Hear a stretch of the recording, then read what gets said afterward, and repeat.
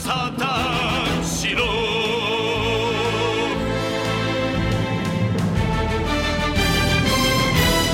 Hello, everybody, and welcome to episode 263 of the Saturn Studs podcast.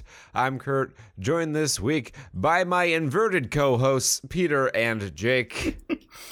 That's right, Kurt. This week, we're coming at you live with the Modeling Chocolate is a Valid Art Medium edition of the podcast. Now, you may be wondering where this is coming from. I heard a take.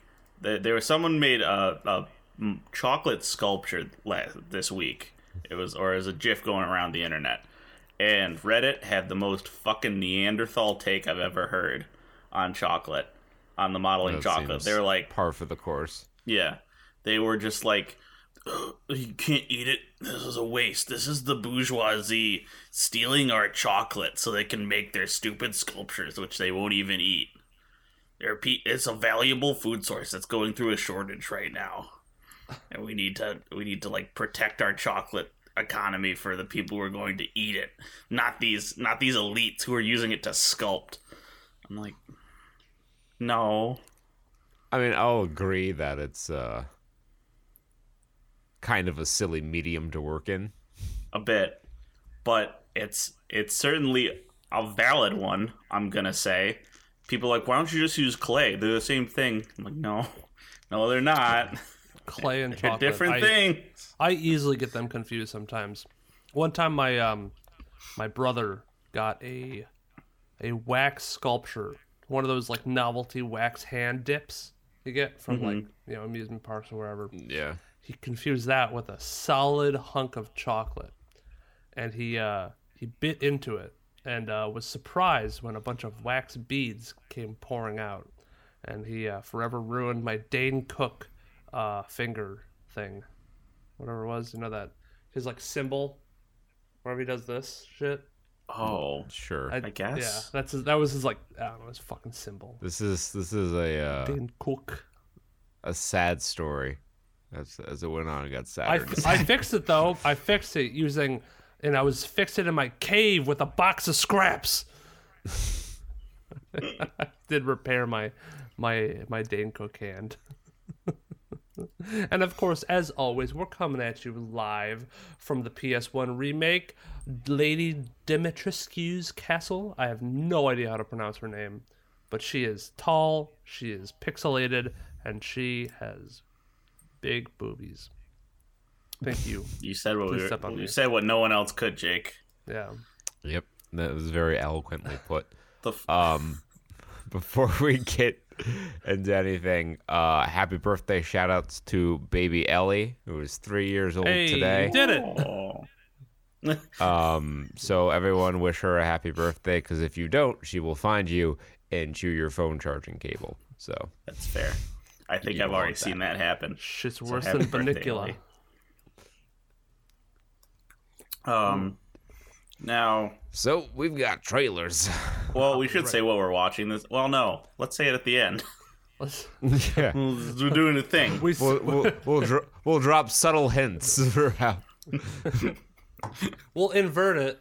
And then add in later. Flip, and then turn upside down. Because everything's backwards except radio waves for whatever reason. Those can go forwards. Oh God. Maybe it's an inverted radio. And gravity. It's still inverted, but it feels the same. How? It's not inverted. People are being propelled upwards at 9.81 meters per second squared. That's inverted.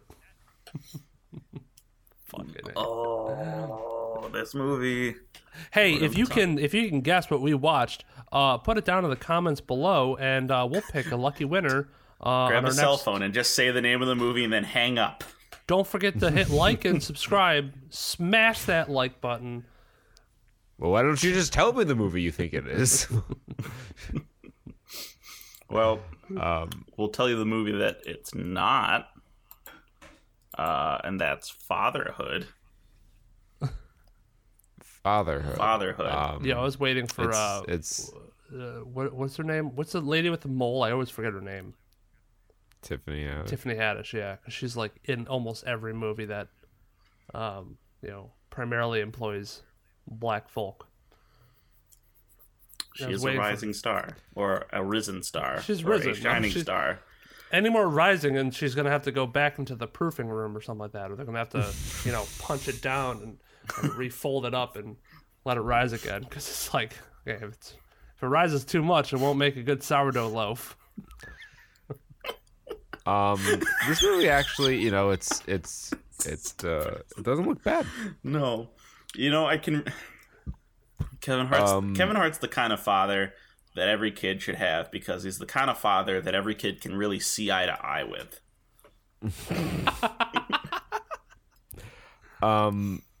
Like, on a serious note, I think this is an important movie in the sense that we don't have a ton of movies that are about single dads and that kind of struggle. Mm-hmm.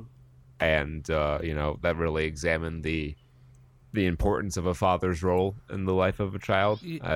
Everyone's always about mothers, motherhood, single moms, all that stuff, and not to discount their struggles or anything, but there's a whole nother half of single parents that really don't get the same sort of service lens held up to them. Yeah, we here at Saturn Studs are anti-single mothers, and we feel that single fathers are the true unsung heroes.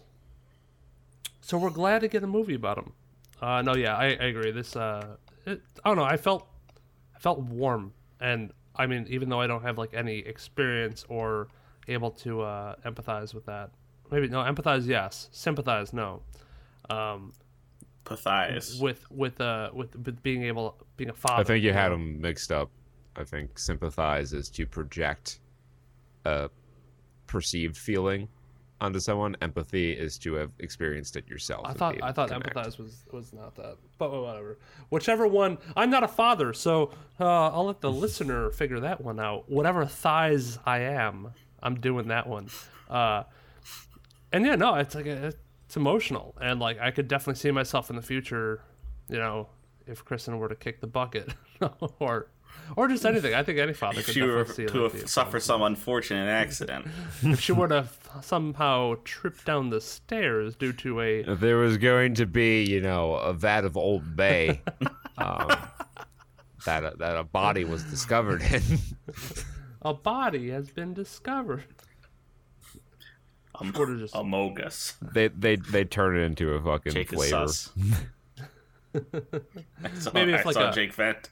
Maybe if she just happens to wake up with a bunch of crabs in her bed that she's allergic to. How did that happen, officer? I have no idea. Hides the receipt for 10 pounds of crabs. Congratulations, Jake. You are now a Scooby-Doo villain. Yep.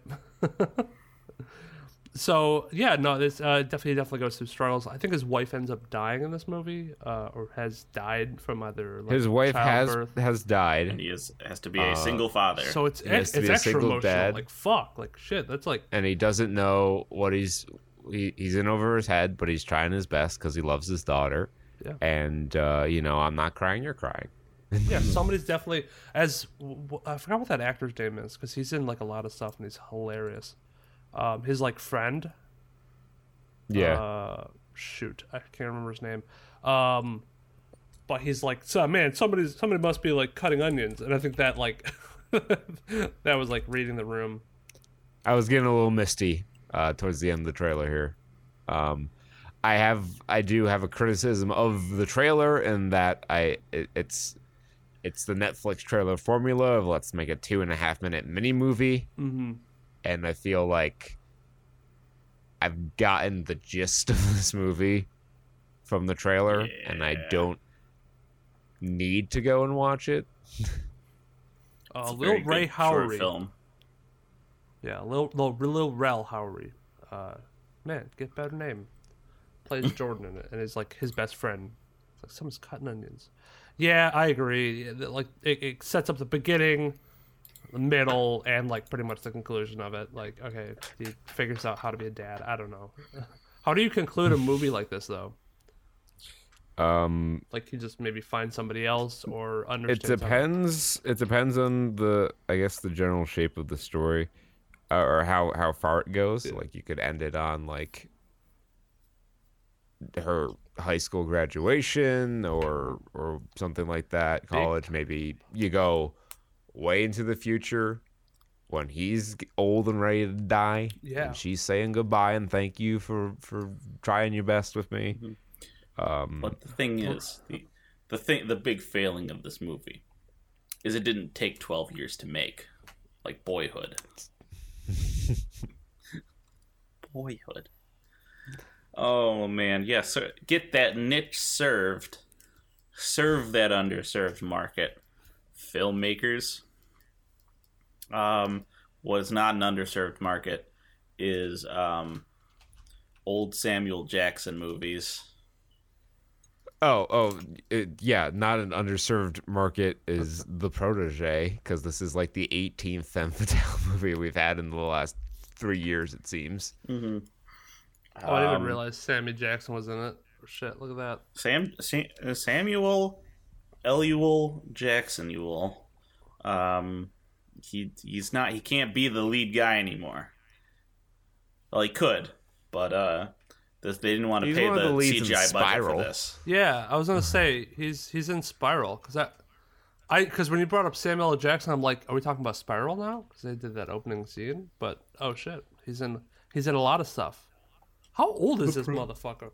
He's like I 70. think 71. Yeah. God damn. We looked at this the other day. He's like 71 or 72. He has a lot going for him. He's Aged 6'2". Aged graceful.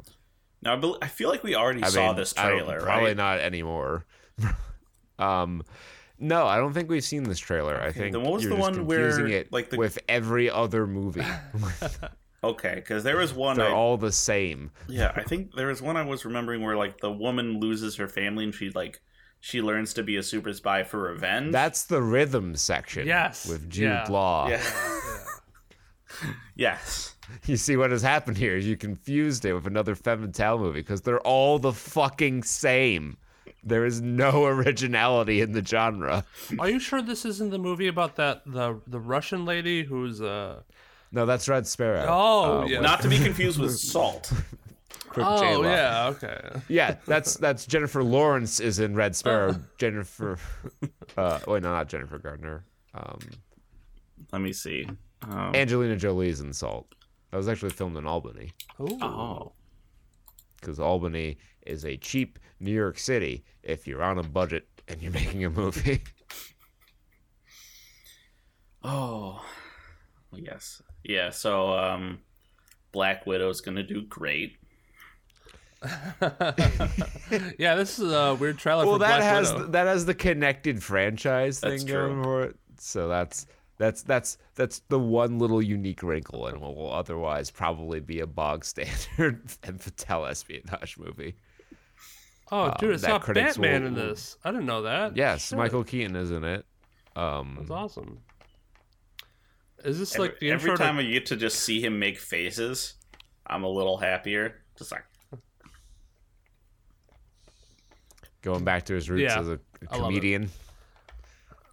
I think Before he was a Oscar-winning or Oscar-nominated dramatic actor, Michael Keaton was a comedian. yeah. Just for those of you listening at home who didn't see us, because how could you? Just imagine Michael Keaton making 5 different smirks. You know, just hit the massive collage of his facial wrinklings. Just watch a super cut of his scenes and the other guys, and you'll know what we're talking about. Yeah, I think this is a great origin story for Catwoman. So,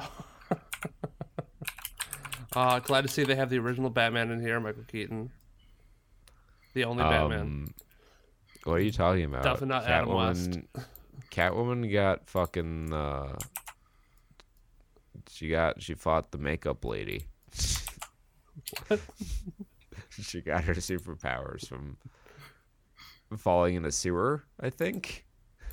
Is that how that movie works? I do not know. No clue. Is that how it happened in Halle Berry's Catwoman? Because Yeah, that's what I'm talking about. I don't think I've ever watched that movie. I think I've just seen clips of it. So I've never watched the whole thing myself, but I think I've through osmosis seen the whole movie, like at different points from different reviewers' perspectives and the clips they've shown. I think I've seen the totality of the movie, just never in like a sequential order Because it for came an out official release. It came out when we were young, right? Probably like late 90s. 2004. Whoa! What So the fuck? I would have been 10. Yeah, our parents were came still out. like, that Catwoman's got on some skimpy outfits. I don't think my child should be seeing this.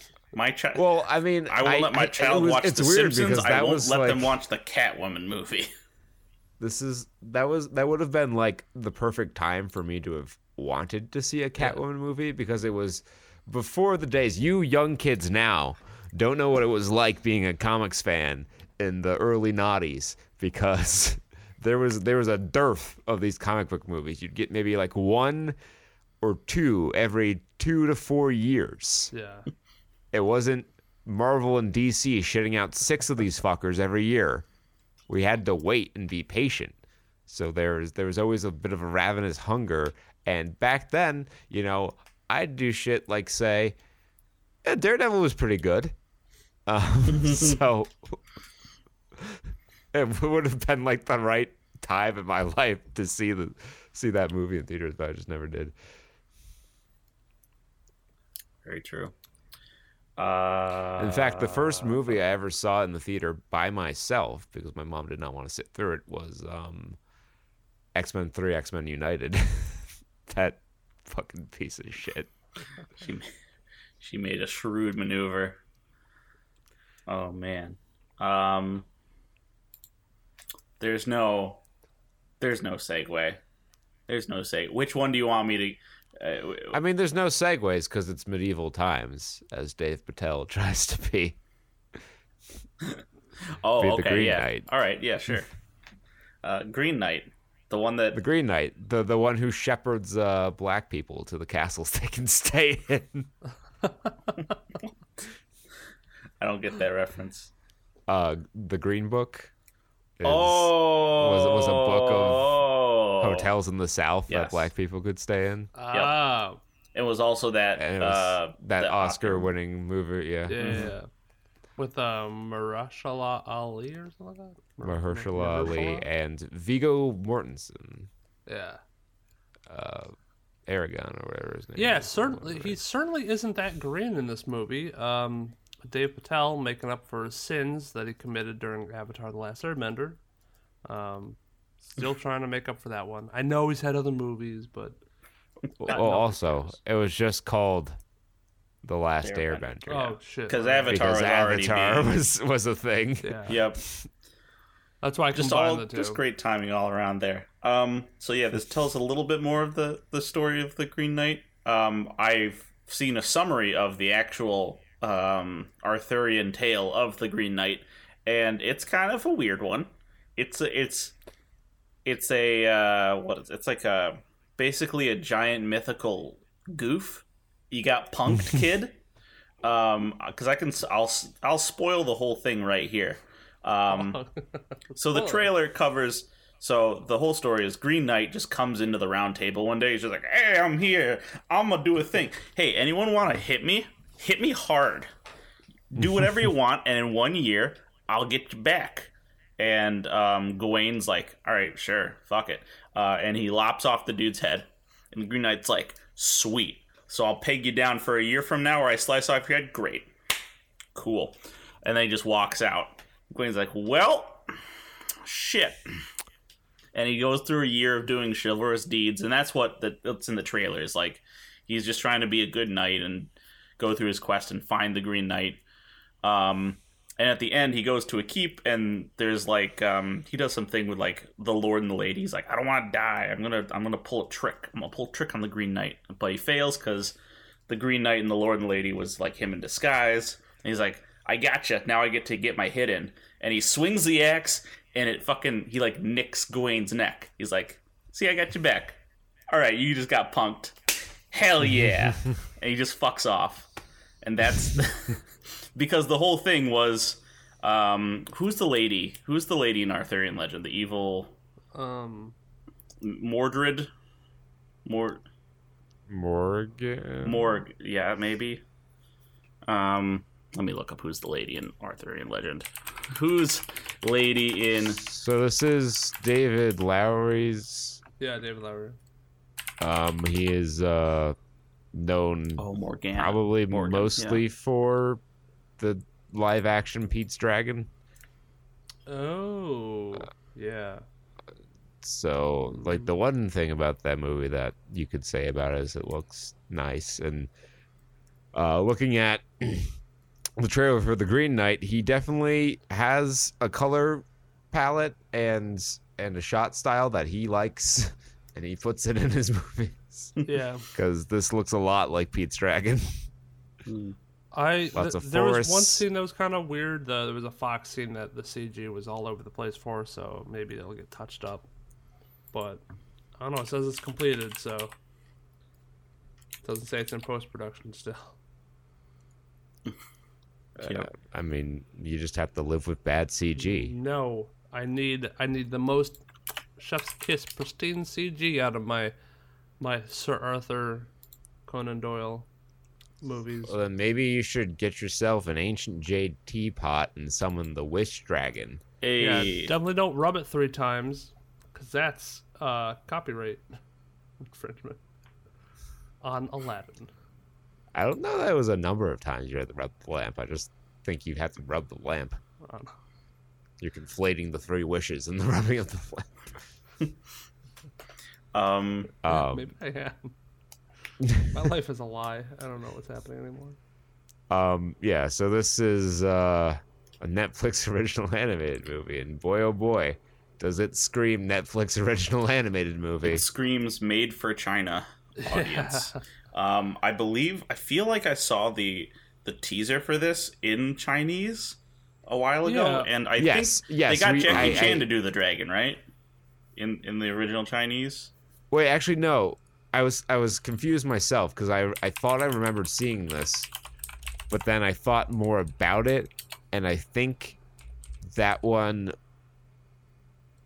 they've done a lot of these movies recently, and wait, no, maybe Yeah. I don't know because Okay. now I'm thinking about the one with the girl and the blue monster thing, and they're on rooftops.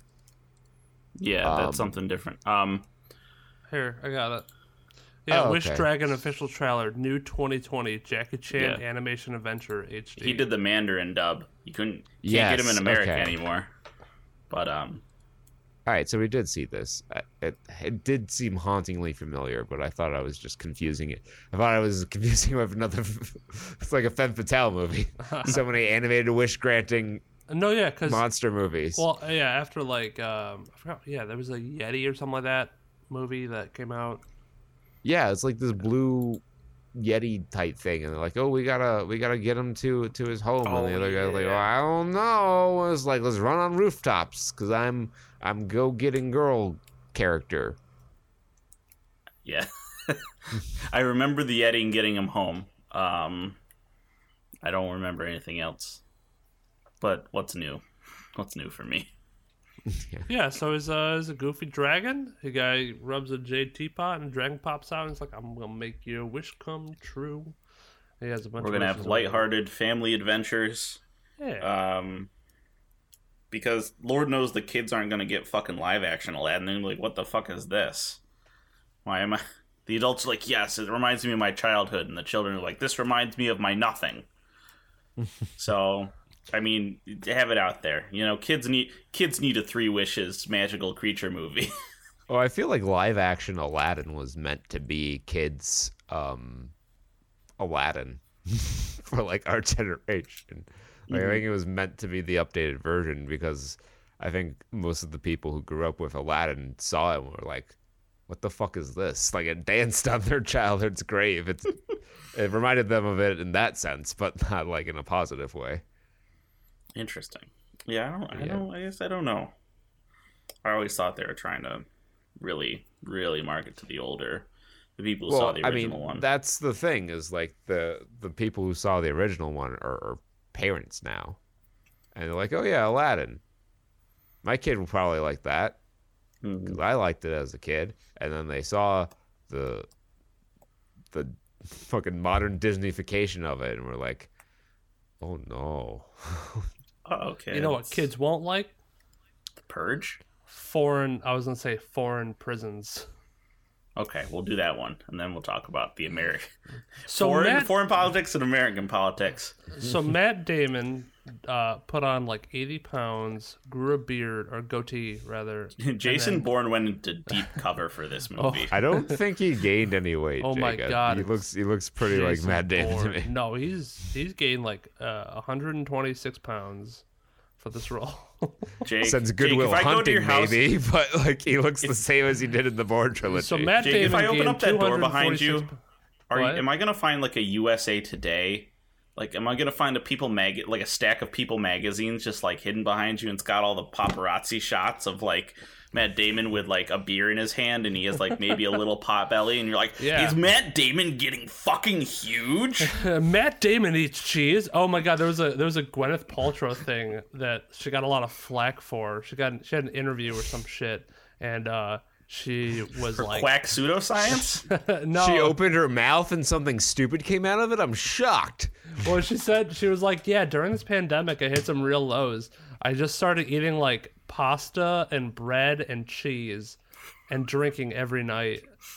And like the tabloids just hooked onto that, like eating pasta and cheese as like, oh my God, Gwyneth Paltrow goes through real people issues by eating pasta and cheese. And this bigger thing that she was like hitting on was the fucking drinking. Like COVID ran her to like alcoholism, which is a little bit more like relatable, but Sure everybody is. else ran to the pasta thing. This was a team fumble. This is just a fumble on everyone's part then. But anyways, like, but that's like Gwyneth Paltrow to a T, though. Like, yeah, I'm feeling really down. I'm eating a lot of bread and cheese because she doesn't know what it's like to struggle. Like, she comes from a wealthy family and became a very successful Hollywood actress at a very young age. She's never wanted for anything in her life. So her idea of a crisis is having to, eat carbs. Side note. her dealing with problems through carb management, like the villagers that she rules over. Yeah. Side note. Isn't it weird how we spell want? Like when you are want for something, we spell it like won't, but without the apostrophe. That's weird. Yeah, but I think it comes from like wanton destruction, like that Latin root. And Matt Damon is wanting destruction to get his daughter in. Yeah. So imagine in this movie, Stillwater, if you will, a wrongfully accused, got to clear the name of someone, espionage kind of plot, and the Bourne Identity, and mix them together, add a Southern accent and a goatee on Matt Damon, you got Stillwater. Yeah. boom, A nice American hat, maybe a furred or a Chevy hat. And then, Tommy Joe has to learn the ins and outs of international extradition. He got some sunglasses, some nice Polaroids so you can see through the surface of the water, when I see some bass underneath. When I started seeing this trailer, I'm like, is this another one about like small town America and like a farmer has to like stand up to the corporations or whatever? That's what I thought this movie was about for the first like minute. And I was like, I thought this was going to be like a based on a true story thing about the Amanda Knox case. Oh. Or wait, she was the one who was living in Italy, right? And was accused of killing her boyfriend. Yes. She spent 4 years in Italian prison following her conviction for the 2007 murder of Meredith Kutcher, a fellow exchange student who shared her apartment. She didn't do that. So I thought that was what this was going to be about. but looks like they just kind of like took a little of the elements here. So I will read to you the synopsis. An American oil rig roughneck travels to Marseille, France to visit his estranged daughter in prison for a murder she claims she didn't commit. Confronted with language barriers, cultural differences, and a complicated legal system, he soon builds a new life for himself as he makes it his personal mission to exonerate her. Oh, yeah, that's right. There's a romance subplot where he gets a new daughter who's not in prison. Wait, what? Who gets a new daughter? Well, it's like the lawyer lady's like, I can help you out with your case. I also have a daughter. And I'm single. Wink, wink. I just can't wait for the scene where he's donning his reading glasses in front of a laptop in a dark room, reading up on French law. Oh God, I can see that with scene Google right now. Translate. Oh fuck me. That's Jake, Chef's you kiss. fucking wizard. You fucking Nostradamus. I mean, I can't take all the credit because there is a scene where he's in front of a computer with reading glasses on, but I just imagine that's about the invigorating topic of French law and their extradition policies. It's all in he's got like French law for dummies. Yeah, exactly. French law for dummies book. Oh, and this is gonna lead up like the climax is him like he understands the law and he's gonna like defy his Americanism. Yeah, he's in the courtroom, Yep. stumbling through in like broken French. Your Honor, Your Honor, Your Honor, I would like omelette du fromage. les witness et les défendants. I will prosecute. Ladies and gentlemen of the jury. Just like saying American words in like a French accent, thinking it's gonna translate to French. That's like a Will Ferrell Orleans. move. That's like a Will Ferrell movie where he's like, Your Honor. Well, No, what I, I thought really if want. I could say it in the French accent, it would translate. it's fucking Sacha Baron Cohen's character from Ricky Bobby, Talladega Nights. I hope they try to do something where it's remember in the Quentin Tarantino movie with the Jews, Inglourious Bastards, where the one guy, I forgot what his name is, what the actor's name was, but he was like the guy from Brooklyn who was trying to speak Italian, and he was like buongiorno. I just wanted to speak like French words in an American accent. Oui. Je ne sais quoi. Jacques. Jacques. Yes, I would like to prosecute les omelette du fromage. So as you can tell, we are very well versed francophiles. Francophones, not francophile. Francophones, that's a different thing. Jesus. Is a francophile someone who is only sexually interested in French people? Perhaps that might be true. Yeah, there could be. Either way, there's a pack of Quebecers like on our trail right the fuck now.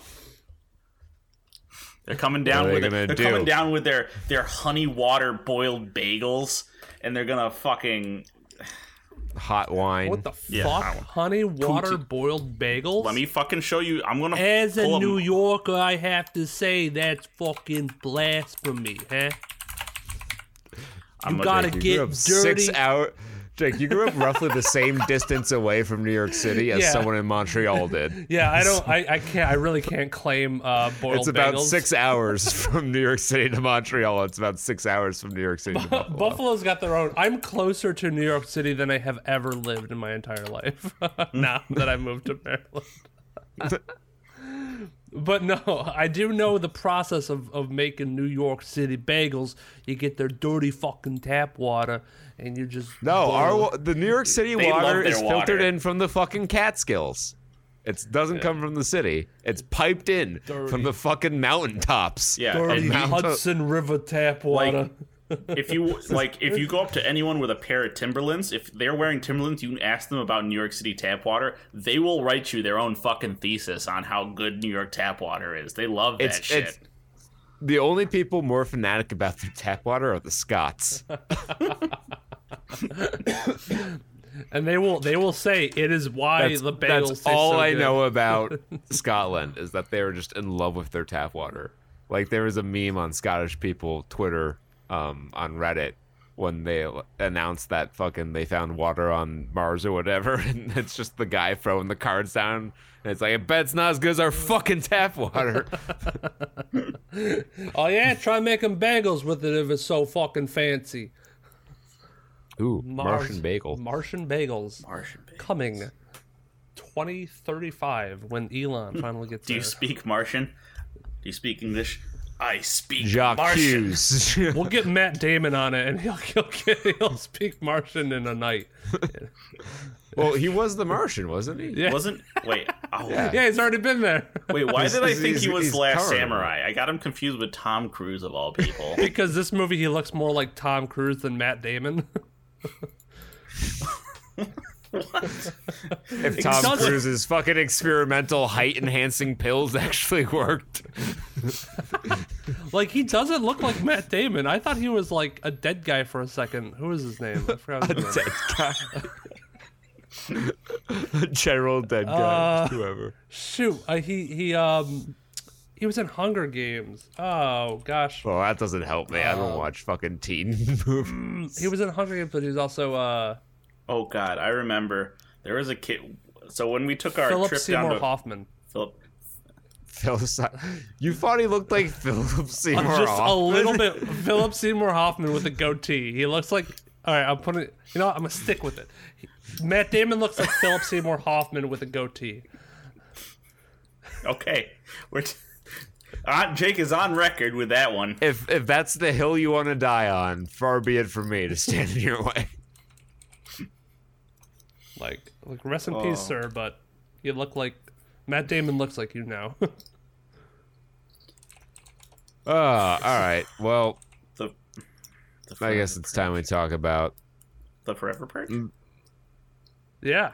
Oh, I guess yeah. Yeah, the main thing about this trailer is it features one of the greatest lines in all movie history: "All crime is now illegal." All crime is now illegal. Yeah, there's a good one in the movie we watched today where it's like, it might be spreading too far. Meaning what? She's gonna die. I fucking lost it at that exchange. No, not even a little bit. Maybe the hair color is I- different, but I actually, I see what you're going for. I see where you're going for. But yeah. Side note, that is a very tough facial hair to get working. You need a tall chin. Mm-hmm. Okay, I got. Because I got a otherwise, picture. you look like fucking Brian David Gilbert when he does his like. You ever seen his Hugh Brandedy video? No. Oh. So, anything else? I didn't watch the trailer of Purge Forever, the Forever Purge. You're like, what? Really? Again? Just I actually thought they Jesus. were done with purges. And then this fucking movie came out. So I guess basically the concept of the movie is there's another purge, it ends, and then there are some people who don't get the memo and they want the purge to continue forever and say that like, no, like this is how it's going to be from now on. Like we need more than one night. They try to kill like more uppity people. The fucking U.S. starts to collapse, and then Mexico is like opening its borders, which would never happen. And are like movies continue to portray Mexico in this like just incredible benefactor way of like whenever some shit happens to America, Mexico is just gonna be like, open the borders, let them in. And I don't think that's ever gonna happen. Maybe some. But like, Day After Tomorrow, the whole premise was like, get that to was like Mexico. the only other movie I could think of that had that happen. I didn't want to like shut you down there because you're building ahead of steam. I wanted to see where it went, but I'm like, I'm pretty sure the only yeah. other movie I can It's think like of is in The every Day After movie. Tomorrow. Day After Tomorrow, and then for the Forever Purge. There's Day After Tomorrow and no other examples. These are the It's two. the hot new thing. It's the, Oh God. This is the new trend. This fucking Well, that's just fucking Roland Emmerich's like trying to like shove activism into the end of every movie he's ever made. He's like, oh yeah, we all have to seek refuge in the countries we so callously refer to as the third world. Exactly, yeah. And then they're going to be the ones that are doing okay. Just like what happened during COVID. I mean, when America was getting hit hard, Mexico definitely opened up its borders to allow refugees from America to scamper on into the Mexico. The Mexico. El Mexico. I wanted to get to a point in the U.S. and Mexico where like the political climates are such that like for certain people, life in Mexico is a lot more appealing, and for certain people, life in America is a lot more appealing. And so like there's like this like two-way highway of illegal immigrants going back and forth. One coming in, one going out. Well, that's what we should be doing. We should be giving Perfectly Mexico balanced. so much money to just make life appealing there, so we can get rid of some of these guys over here.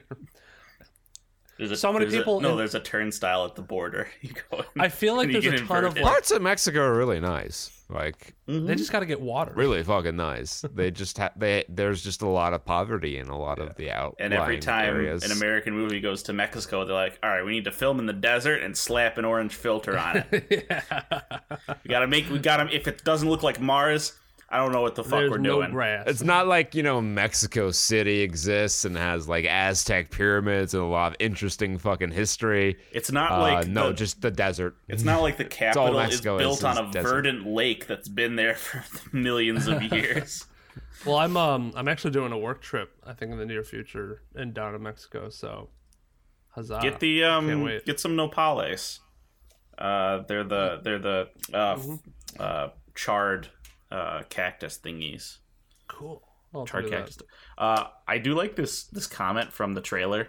I swear the purge started with a family. Now it's going to Mexico. Then it's going to go to Canada, international, and then like final purge, the moon. It's just like the Fast and Furious. Yeah, It's I could see that. when's the Jason X of Purge movies? Yeah. Oh, and then we got our big one. Yeah. Yeah. Big Red. So like, The- so Yeah, everyone Venom, likes to Let call There him. Be Carnage. So, First things first. How do you feel about things the I like, PG-13? things I didn't like. It would. The first one was PG-13, wasn't it? Or was that R?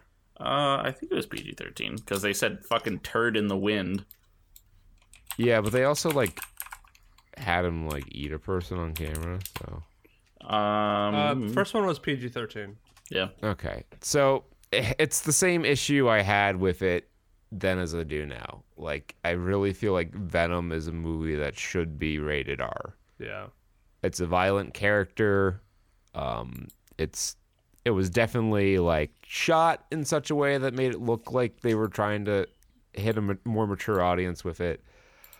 And there were a lot of issues with Venom. I felt that it was nice that the Venom movie existed. I would have preferred it be a little bit better, but there was good foundation to work off of there. And from the trailer here, like it's a trailer. I'm not going to make any sweeping declarations about the movie, but there's some issues I have right off the bat with the Venom Eddie Brock relationship there. They're not like really super separate entities. They should be like he refers to Venom as something else. It's not. He doesn't. When refer like to- his most iconic line is "We are Venom." They're a collective. It's the symbiote is living inside of him, and they're living symbiotically together. So like having him be like just, oh, there's this weird alien in my head, and we're separate people, and he's trying they're to odd learn couple humor. roommates, which I kind of liked. But it's a silliness that is not bad. Like, some of the things are kind of funny. They're just not appropriate for Venom as a character. When I heard that they were going to cast Jim Carrey as Cletus Cassidy, And then when they updated it to be Woody Harrelson, I was a little like, I don't know if I see that. But the trailer, he didn't look bad in motion. Ditto Carnage. I thought Carnage looked pretty good, actually. And if they focus on the action, I think it'll be okay. My worry is that they're going to do a little more of the silly, goofy shit that doesn't really super work for me. And we're going to have like 30 minutes with Carnage at the end of the movie. Which might not be... So if you focus on Cletus Cassidy, building him up as a character, and then have like 30 minutes of Carnage fighting, and just a little sprinkle of the silly stuff, which is in there for the kids. Which is another reason why I think it'd be better with an R rating, because then they wouldn't have to worry about attracting kids to see it. But if they focus on their strengths, I think this has the potential to be a good movie. I'll probably like it anyway, because it's just fun to see your favorite characters on the screen. It's what I was talking about growing up in the past, where we didn't get comic book movies all the time. So when your favorite superhero like Daredevil gets a movie, it's a big deal. Even if the movie isn't so good, you're like, I'm glad that this exists. Yeah, what was I gonna say? Oh yeah, regarding the R rating, like, I don't know, I agree that they should certainly try it, because what else was Deadpool for if not as a good proof of concept for, yes, you can do an R-rated superhero movie and have it be popular. What's funny about that though is Blade in 1998 was an R-rated superhero movie of like a very obscure character, and it did very well. Yeah. So I don't know why they shied away from it until 2016 when Deadpool came out and made, a lot more money, because that's just how movies are these days. They make a lot more money. Well, maybe they were just min-maxing, and they were just like, all right, well, we know we can get some good money out of a rated R, but we can get even more out of. Yeah, that's always the theory, is like PG-13 does like double your effective audience, really, because of all the kids that can see it. But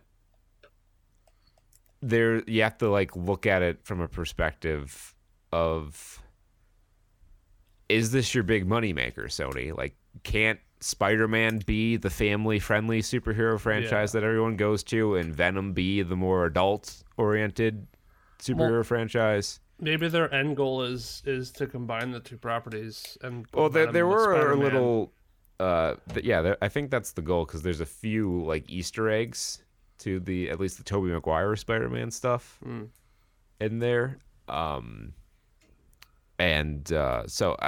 I don't know when, but it's coming. There's going to be the crossover movie between Spider-Man and Venom. I don't know if it's going to be a team up or Spider-Man versus Venom. God help us if it's Spider-Man versus Venom and it turns out like the last big superhero versus film. But that's definitely coming down the line. I understand the financials of why you want PG-13, and you can get away with it. It doesn't need to be rated R, but I think with it being rated R, not just the violence, but it gives you a lot more leeway and freedom in how you want to tell a story, because you're not restricted by, is this going to be age appropriate? Like, you can have a very like more real story. Like, you can do something like a fucking, like, Cletus Cassidy's a serial killer. You can do a more like brutal and realistic representation of him as a serial killer with rated R than you can with PG-13. It's just how, it's not just even violence. It's like the maturity of the themes can get you an R rating. Right. And I mean, Lord knows, no one's interested in serial killers. True crime isn't an interesting topic. Not like there's podcast upon Netflix series upon documentary detailing every single fucking killer that's ever been thrown in jail. Check out our new podcast, Saturn Killers. It's our new true crime podcast. Kill Studs. Kill Studs. cereal studs. Making Oh, cereal No, so we already did cereal studs for our reviews of sugary cereals. but no, it's just spelled different. Oh yeah, I guess we could do that. Cereal with an S. But no, that's our podcast on serial numbers. Yes. Yeah. Oh, the dollar serial number collecting community. Hey guys, I scanned something really neat yesterday. Let me show you. So this is a table of red rubber balls. It has their circumferences listed, and it's sorted by serial number. So while the mathematician and physicists are fucking around with calculus and water displacement, I'm just going to my table. I love me a good table. Love me a good serial number. Yeah, that's Venom. Let they recur. Like I hope this will be good. I'm rooting for this movie. But when you love something, sometimes you're more critical. Also, can we get the fucking spider symbol on Venom, please? Like, it just looks so much better. And I know that that's a design that Venom's had in some comic runs, like Ultimate Spider-Man. He didn't have the fucking spider symbol for a long time. But it just doesn't look good. It feels like it's missing something. It looks less like Venom and more like CGI monster. Mm-hmm. I see that. Yeah, Those are my I'd critiques. like to do like a little bit more comic book accurate Venom, but so far, I mean, the stuff that they are doing with him, with like the action and stuff, is looking pretty. Yeah, good. the action looks really good. So if I think that was a strength of the first movie too. The action sequences were really cool. Even like the motorcycle chase, which was a little cheesy and schlocky at times, was a pretty cool sequence. Yeah. And I hope that my hope is that they lean more into that here. And you have an opportunity for a lot of action. Like if you tell Cletus's origin story, you can have action of him, evading police and, committing heinous acts. And then you can have action with whatever Eddie and Venom are getting up to in the middle of the movie. And then, action with Ravencroft. And then you bring everything together. And it coalesces into the climax, which hopefully is a little stronger than the other Venom climax. I think it will be, just based on the strength of Carnage as a villain. Not even in like the character being really good, but just like it being more recognizable than whatever symbiote from Separation Anxiety they went Wrath, I think it was. Mm-hmm. Yeah, Right, the first right. Venom. Yeah, the first one. I think that's my one concern with this, is that it's going to be like too similar to like the first movie, where it's just like he's still battling another symbiote. Yeah, that is another really good criticism that you bring up of the first movie. They really wanted the first Venom movie to be,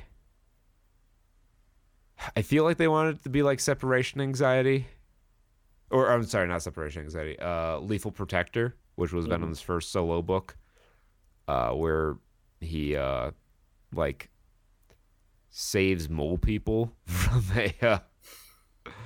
a drilling company. Oh, but comics. like my point is, it was like a corporation. Like he took on like a evil corporation that was like drilling in these spots that threatened to like collapse the homes. They weren't like really mole people. They were just people who were living underground because they were displaced by external factors. And the hook was like, this is Venom.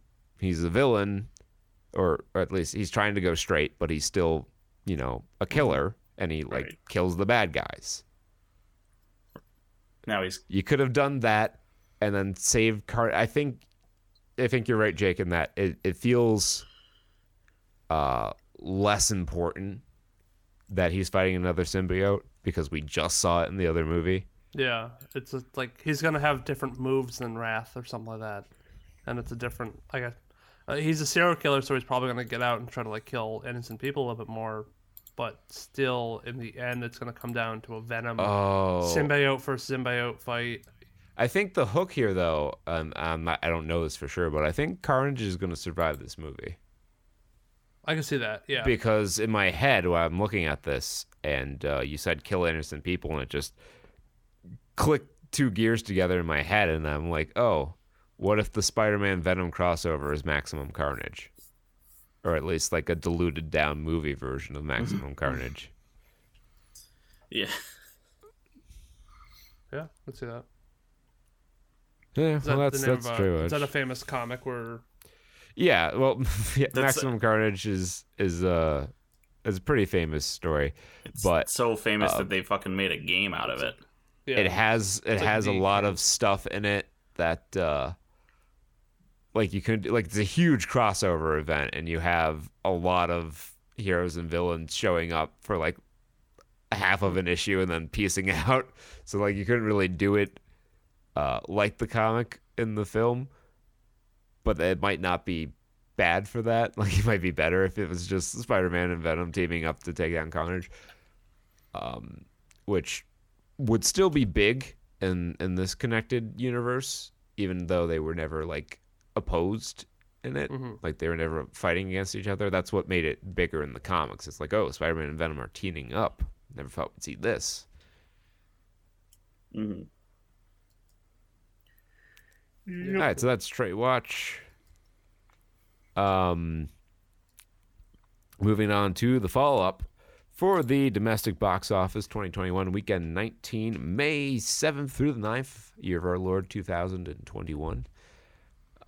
In first place is Wrath of Man, leading the severely diminished box office from its whatever holiday weekend high that it hit not that long ago. But it rolled in a solid $8.3 million for a total gross worldwide of $26.46 million, as it hauled in an additional $17 million international. A lot of that probably from the UK. Demon Slayer Mugen Train had a pretty big drop-off. It had another one last week, too, if I remember correctly. It went up in theaters, too. Yeah, 183 theaters got in on that action. That So, saucy anime action. a lot But of still people a didn't see it. respectable $3 million. It's made a lot of money, $432 million worldwide. That's probably the highest grossing anime movie of all time.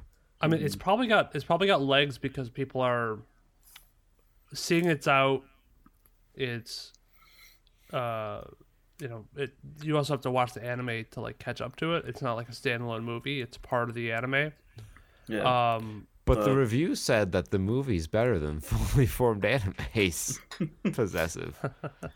Yeah, I think the weebs just needed to converge like salmon swimming upstream for spawning season. And also, what I heard is that the second season of Demon Slayer is going to take place after Mugen Train. So they're not doing what they did with Dragon Ball, where they're splicing the movie up. There might be like a flashback or something, or like callbacks.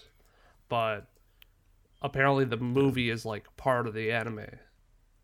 And there's not going to be this made into the first several episodes. Yeah, I can't see, like, Box Office Mojo doesn't do, like, categories anymore. So I can't, like, compare, like, I think it's made as much money as it has because of a very strong performance, I'm sure, in Asian markets. I'm not sure at 37 million if it's the highest grossing anime movie domestically. It's certainly in the top 5, but it was the right movie at the right time, which is surprising because I felt like My Hero Academia underperformed pretty hard here. So I was like, oh, maybe the new weebs don't go to movies as much. Did Broly only get 115? 115 worldwide? I thought it did better than that. Yeah, it didn't do as strong in the Asian markets. Okay, gotcha. Huh. Yeah, But I mean, think this it made a has lot of money domestically here. Yeah, it's popular with its audience, and its audience seems to be fairly large. or at least more willing to go, more fanatical in their fandom, where they will go to the theater to see it. Mortal Kombat slips down to third, down 6, another huge week-to-week loss for Mortal Kombat. $2.4 million. It's made $73 million worldwide. Damn. If you want that sequel, you better hope the HBO Max numbers look pretty good. Yeah, right. Or hope that, well, if it doesn't do well, they're probably going to just scale down the budget by a lot and shove the 2 sequels they have planned on the HBO Max to try to get you to sign up. Which would be interesting to see what a very stripped down budget for Mortal Kombat 2 looks like. That'll be like Annihilation. God. I'll be competing for the which is the worst Mortal Kombat movie. Yeah, like everyone's like, which is better, 1995, 2021, then which is worse, Mortal Kombat Annihilation, Mortal Kombat 2. Godzilla vs. Kong, the other Warner Bros. Movie. Pretty good retention rate, only down 30%, $1.98 million in a couple more theaters as well. That's made $423 million worldwide. Pretty impressive. Separation falls 2 spots down to 6, $1.05 million.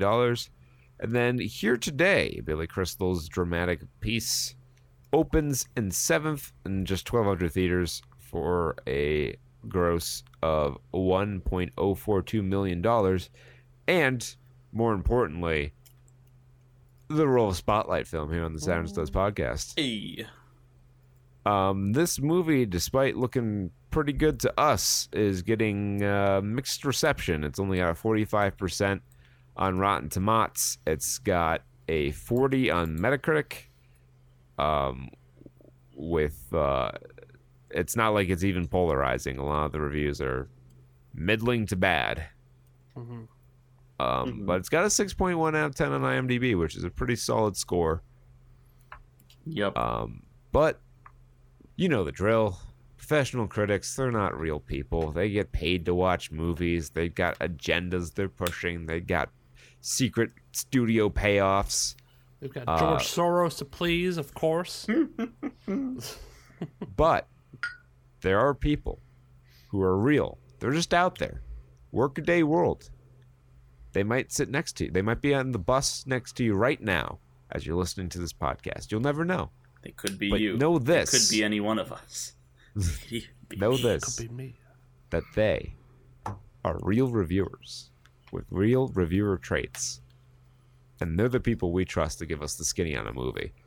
So DigiArt12 is one such hero. Here Today, 8 out of 10. Bill and Tiffany Gone Hollywood. Here Today is a modernized throwback movie. It's typical Billy Crystal, and that's just fine. Actually, it's just fine. It's a nice combination of comedy and drama with just a couple of big laughs. Numerous chuckles and tearjerker drama. The update is Tiffany Haddish, calling to mind Billy's team up with Gregory Hines, who was great. There's a real chemistry between Billy and Tiffany, and it makes it all more fun. It's old-fashioned Hollywood, and it was a very good time. 2 out of 2 people found that helpful. Just old-fashioned. 100%. What you got, Jake? It is not a whole lot we got going for 1 stars, but we got 1 out of 10 by FDSA. I slapped my keyboard. Yeah, they didn't care about their name. 1 out of 10. Billy's gone, quote, woke. A touching story of how we can all live in harmony. Borefest, skip this. 3 out of 13 found that helpful.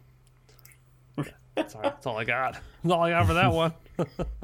All right, well, I can make up for this because I got a 5 out of 10 here from TF Mindful, which I believe after a quick look at his profile, this is Film Buff Tim on Facebook.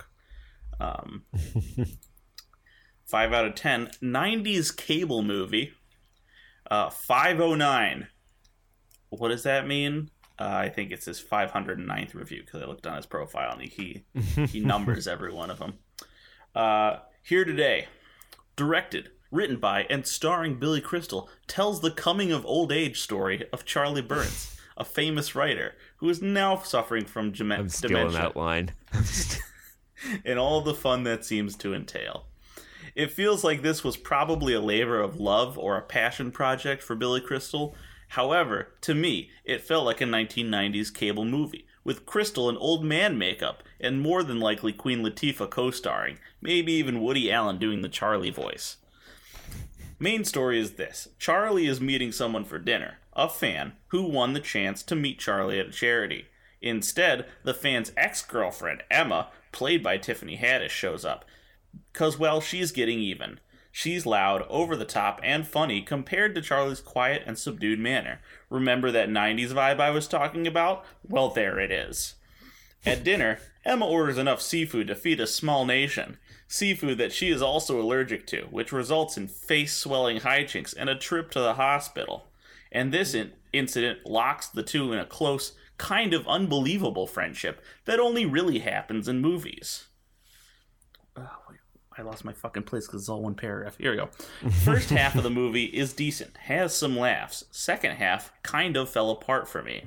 Felt it rushed in all the family drama stuff too fast and all at once, and it just lacked believability. I honestly thought at one point Emma was a figment of Charlie's imagination, and he probably did something awful to her in the past. It just had that vibe to it. That was one sentence. Well, that's just my opinion. Tiffany Haddish is really funny in it and performs some great songs in it, although her flirting with 70-plus-year-olds while singing Janis Joplin's Piece of My Heart at Charlie's niece's bar mitzvah was a little odd, but oh well. It wasn't awful. It just wasn't great, anywhere near great either. It'll be on Lifetime soon. That's a 2 out of 5. I knew it. All right. Well, Lenore 95704, what a chore, has a different opinion. Here today, 10 out of 10. Excellent! With 1, 2, 3, 4, 5 exclamation marks. This is the kind of movie the rest of us have been waiting for. The Last of Us? Double dash. No CGI. No auteur sensibilities. Double M dash. Just good storytelling with tons of belly laughs. We were pleasantly surprised at the depth of Crystal's performance. Both of us immediately thought Oscar worthy. There's no question mark. I just felt like saying it like that. And who doesn't love Tiffany Haddish? Question mark, exclamation point, question mark, exclamation point, question mark, exclamation point, question mark, exclamation point. Who doesn't love Tiffany Haddish? No, it wasn't all capitalized. It was just It's lowercase, spoken but in a with that comedy voice. Yeah. How do you even like inflect that? Who doesn't like Tiffany Haddish? Like, it's how do you convey both confusion and excitement in the same? Like this. Who doesn't like Tiffany Haddish? That's it. Wait, did we hear the?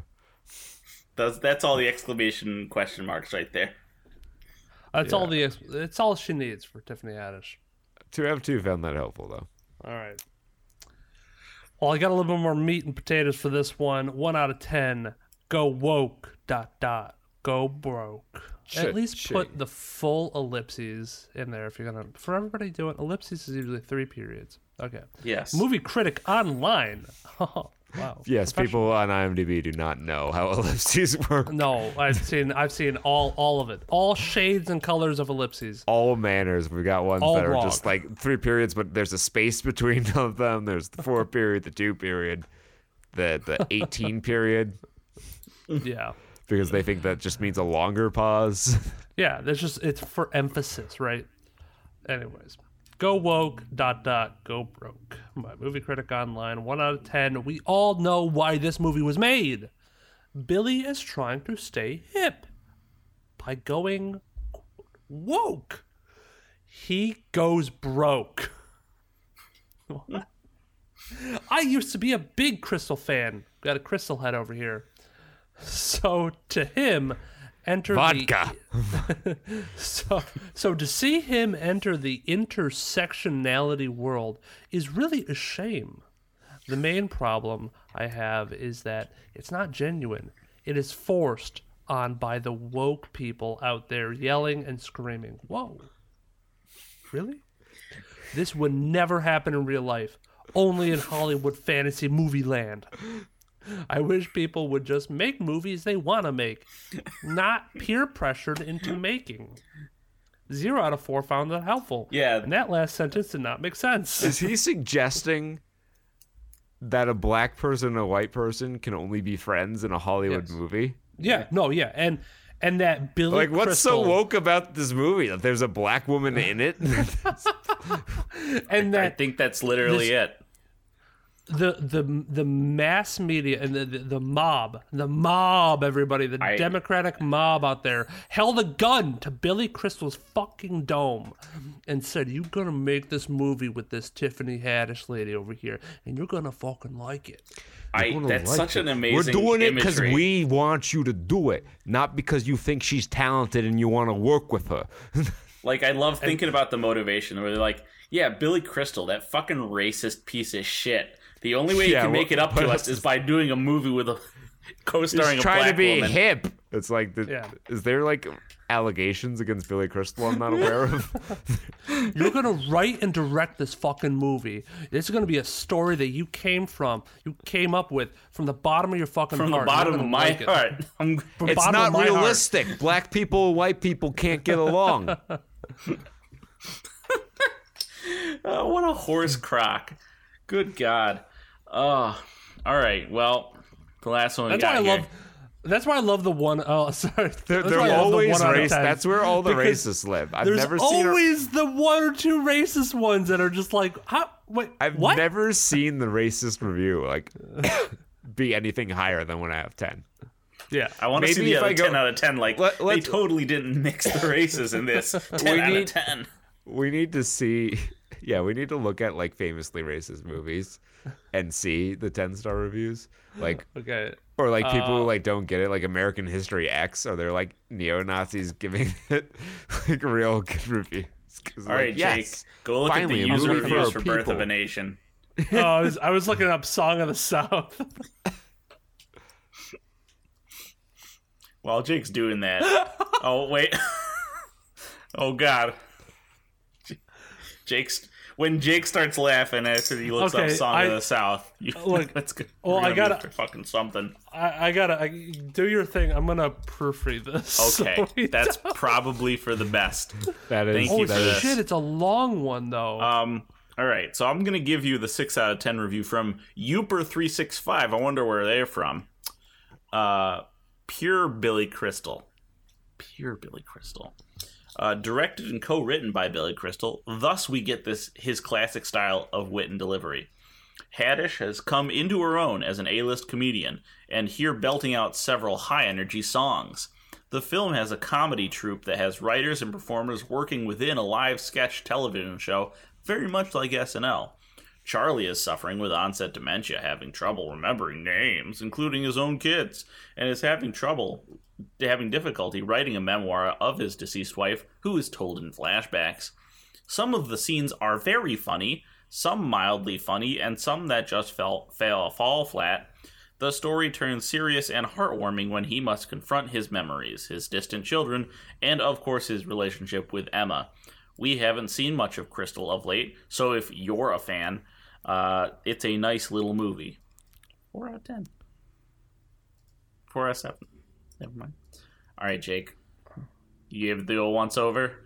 Okay, I feel like if there was anything, so I didn't finish it, but the I feel like IMDb would have like, if this had anything like inappropriate, somebody would have like Would striped it. trip like a filter? So, Song of the South, generally one of Disney's like most racist movies, very politically incorrect.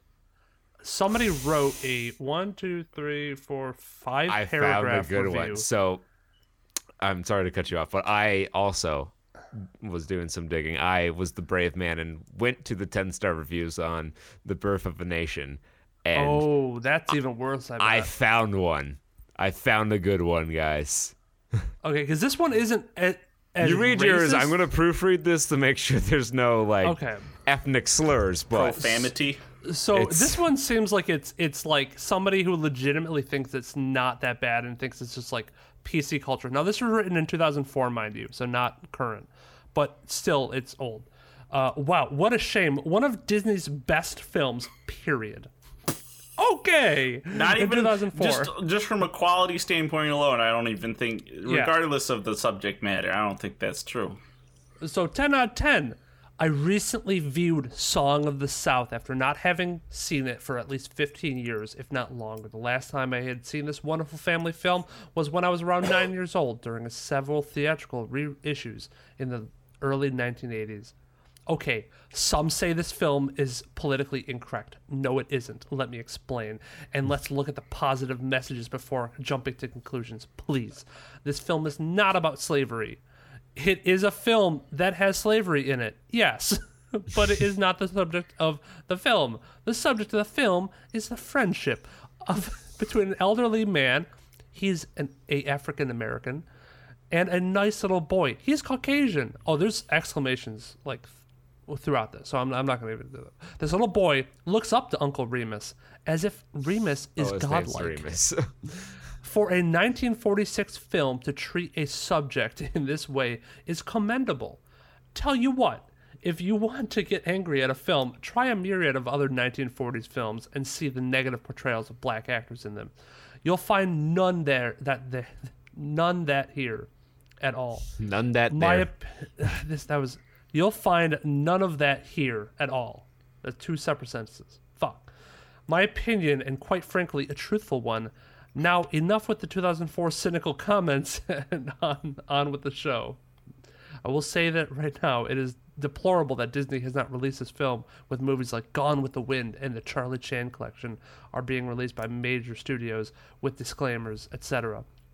Dealing with the views of some political groups who get their shots in an uproar over most of the benign issues and should focus their powers elsewhere and leave a beloved family film with a great message alone. Now, there's a little more, but I don't think it's really gonna make any difference. It seems like it's just somebody who really Gone likes with the the movie. Wind because it comes up in this guy's review too. So this is a 10 out of 10 for Birth of a Nation by PC Order, who has 2 reviews on his thing. One for this review and the assassination of Jesse James by the coward Robert Ford. Which I guess he's a Jesse James fan. I'm uncertain if this is Poe's Law. Like, that's working really hard. I'm trying to decide if this is legitimately what he believes or if he's trying to do a really good troll job. I'll let the audience decide. 10 out of 10, Birth of a Nation. The Birth of a Nation shows the truth of Reconstruction in the South. Whites could not vote or serve in the government during Reconstruction. Blacks ruled in the legislatures, and this movie showed how they acted during that time. The reason many liberal whites and blacks hate this movie is because it's the only movie to ever tell the truth about Reconstruction. Who do you think Mr. Kennedy and Gone with the Wind was going out with while Scarlett and other ladies waited at home? Parentheses, the origins of the KKK. Southerners know the truth of this movie because our ancestors went through this. You want to really know what Reconstruction in the South was like? Watch this movie. I am a descendant of Confederates, and I know stories that have been handed down about Reconstruction.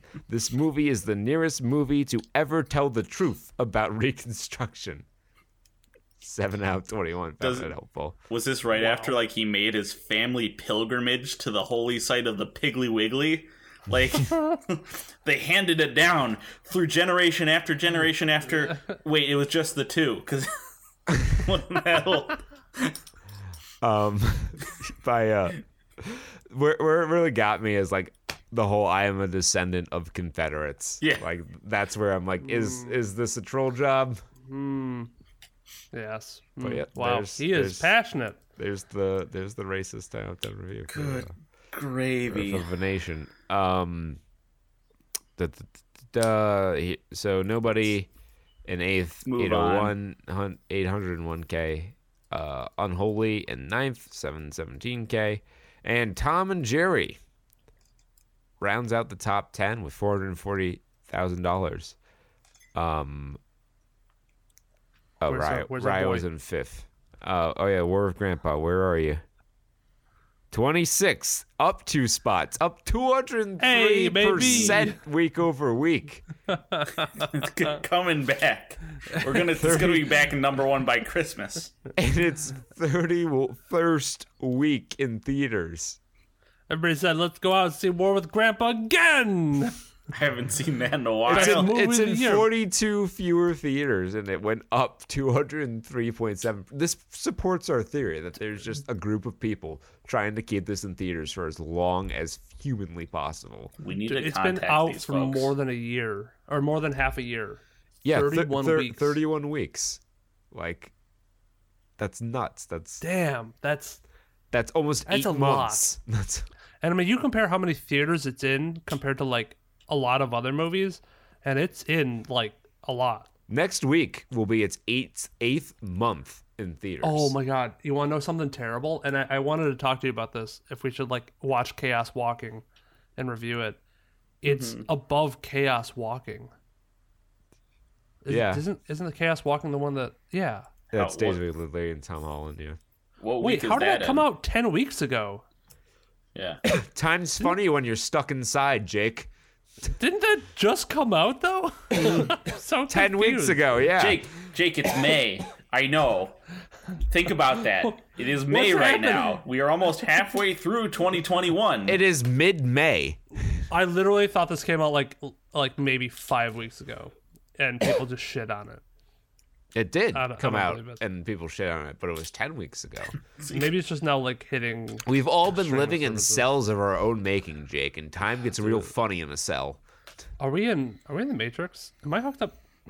Up to a machine? Am I gonna have a tall head when I come out of the pod? my ears are all fucked up. Someone fucked up. No, that's what was so fucked up about it, is the ears were fine.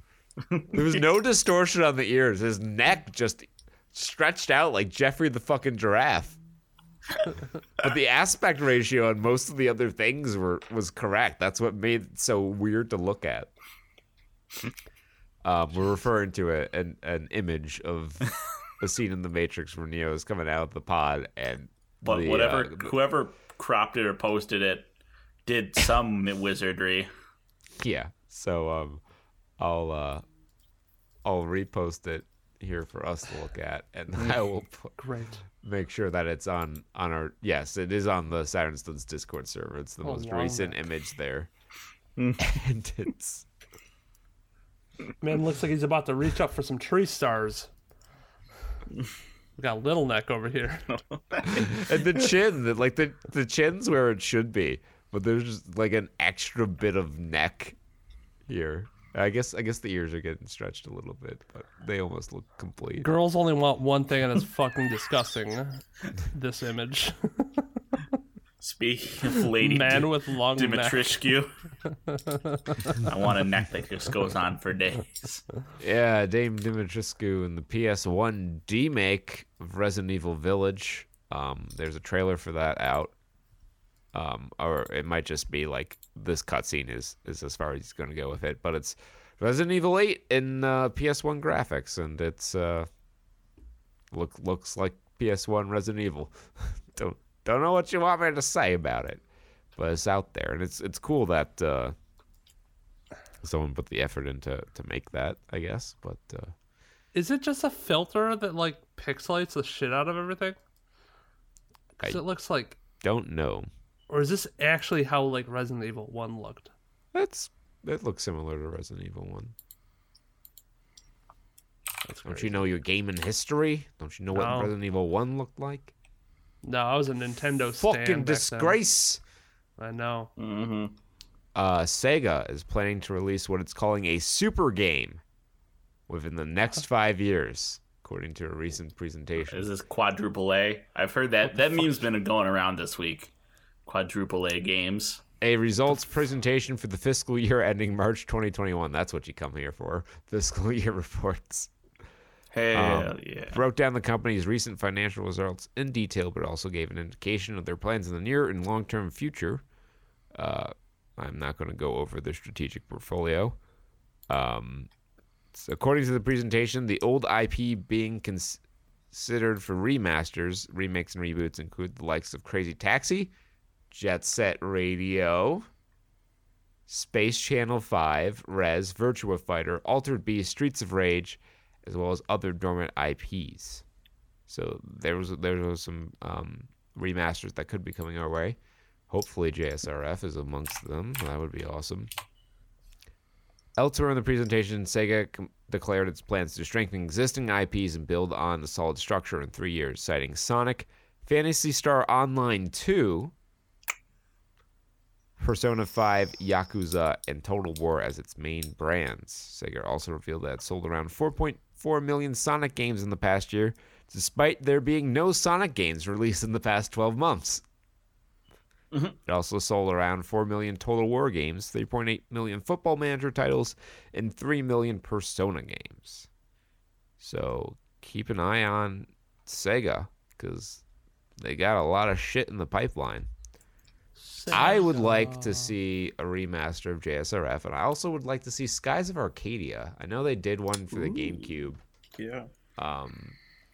But that was so close to the Dreamcast version. I think we can bring it back. Because who doesn't want to be a sky pirate? Mm-hmm. Also, keep your eyes on, just keep it glued, in fact, to a little platform called Google Stadia, which is alive and well. In case anybody is concerned with its health. You know, Google has to reassess their reputation for abandoning projects when they have to, after 6 months of no news about Stadia. Yeah. Say that, we're still supporting the platform, guys. Don't worry. We haven't given up on it yet. People concerned. Mm-hmm. Yeah. So there was an industry with developer Nate Ahern. That Stadia is alive and well and has plans to release more than 100 new games on the platform this year. We're continuing to make Stadia a great place to play games on devices you already own, Ahern said.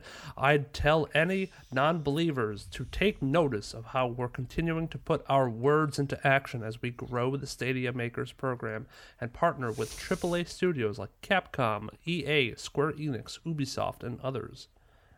So we're committed. We're so committed to Stadia's continued growth that we shut down our own in-house game development studio. You know, I don't think they should be developing games. I think they should focus on this. If they're going to try to work with other studios and kind of be that medium between people who don't want to go get...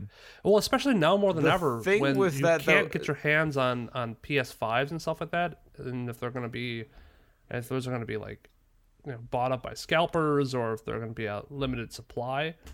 I mean, I would love to play Resident Evil, but I'm not going to go out... Like Resident Evil 8, I'm not going to go out and buy a PS3 or a PS4 or PS5.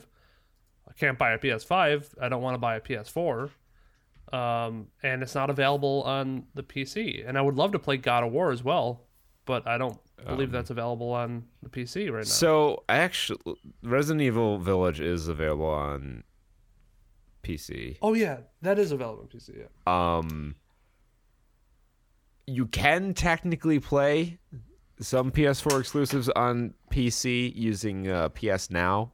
They have a cloud-based thing. It is locked to 720p, 30 frames per second, so it's not a fantastic experience, but it can be done. The only issue with, and it's the same thing that Stadia is going to fight anyway, but having their own in-house development team for Stadia would mean that there are Stadia exclusive experiences. If Stadia is just all multiplats, I think it's a harder sell because there's so little else you can do with Stadia, and the experience is hit or miss, to be generous. Well, the other thing is that we now live in a time where people are maybe clamoring for a little bit more portability. And one of the things that I've personally experienced is that when I go home or travel, I'm not taking my PC with me unless I have like a really good laptop, which I really don't. I don't think my Surface can do too much. And if there's a way that I could, connect a controller or something like that up to my Surface and then stream the game that I want to play and still get pretty decent like resolution out of it, and minor latency problems here and there, okay, but maybe I'm not playing like these high intensity. It depends on your game, games. right? So like, yeah, you can deal with latency a little better in a like strategy game than you could a fighting game, and that's kind of the hard sell. Is if Stadia was like, if you compare Stadia to something like xCloud, where xCloud comes with your Game Pass subscription, which is already a tremendous value. You're not having to pay monthly for a Stadia subscription and then pay full price for the game on top of that. And it's Google, so who knows how long they're going to support this and what happens to your game after Stadia, if Stadia folds. You've spent full price on a game that you can no longer play, potentially. Well, I'm wondering, and I don't know the specifics of it because there's probably a lot of specifics to it, but if you could link accounts or something like that, or maybe link a Steam account. No one really knows, and Google has been mum on this. This is why people are kind of iffy about Stadia, because it's a big ask from Google. It's a big leap of faith from a company that has a reputation for abandoning services pretty early on. Well, I mean, I don't think Stadia is early on at this point, and if they're promising that they're going to continue supporting it at this stage in it, and Stadia's been out for like 2 years. Yeah, no, I don't think it's early on. That's very early on in a product life cycle. From where it is now, like Project Aura, like remember when they were talking about doing a phone drop, and it was all experimental, and they hadn't released like actually like a finalized product, or if they did, they were all like test products. That was early on, and then they dropped it before they ever did any sort of commercial releases. But now I think they're a little bit too deep and too heavily invested in this to drop it right now, and dropping it at this stage would really be a big L for Google and a missed opportunity, because I think they definitely see the value in it, and I think they should continue doing with it. Mm-hmm. I also don't know what their numbers are. I'll never understand your fervent love for Stadia. Well, maybe I plan on getting it. I mean, I'm going to be traveling a lot for work too, so to be able to play any of my console games on the road. Well, isn't that like the whole purpose of the Nintendo Switch? Get a PS Vita like the rest of us. Yeah, but the Switch, I have what? Pokemon. How good's your energy? How good's your internet connection going to be in all these, fucking hotels that you're going to be staying in? Usually the Wi-Fi there is pretty decent.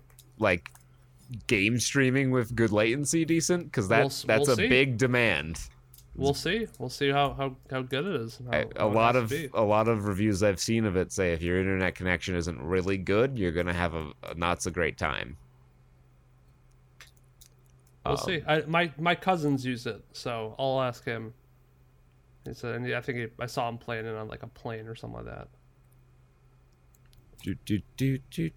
Okay, Mass Effect Legendary Edition is here, and it is glorious.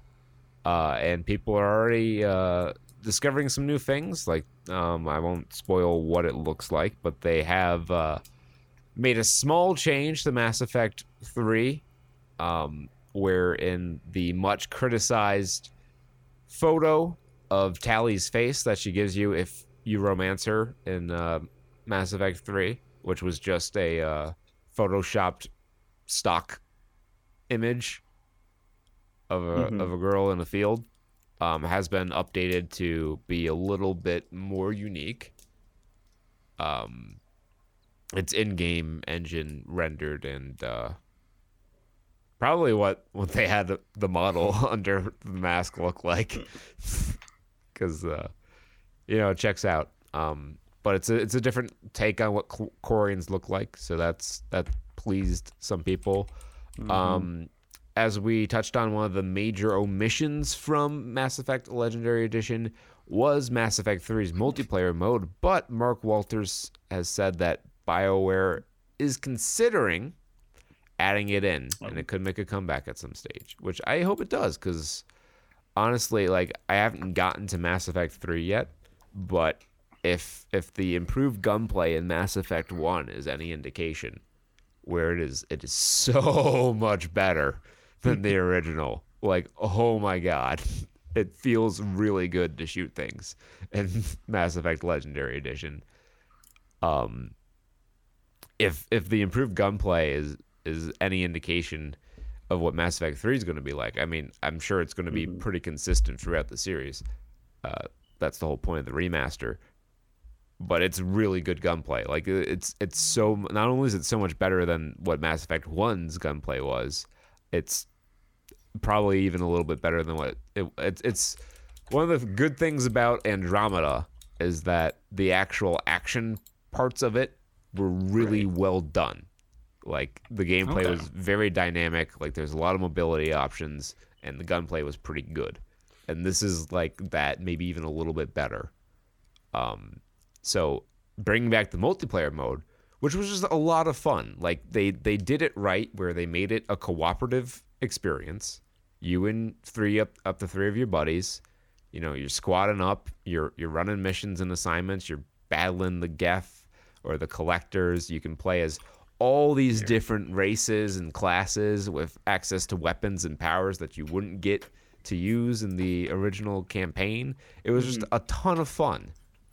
And it's still played today by people on the Mass Effect 3 servers. And I would like to see it come back. Because I think with the updated graphics and gameplay, it would just be incredible.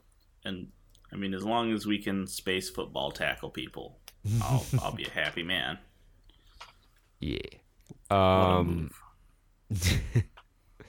505 announces a Cyberpunk parkour sequel, Ghost Runner 2.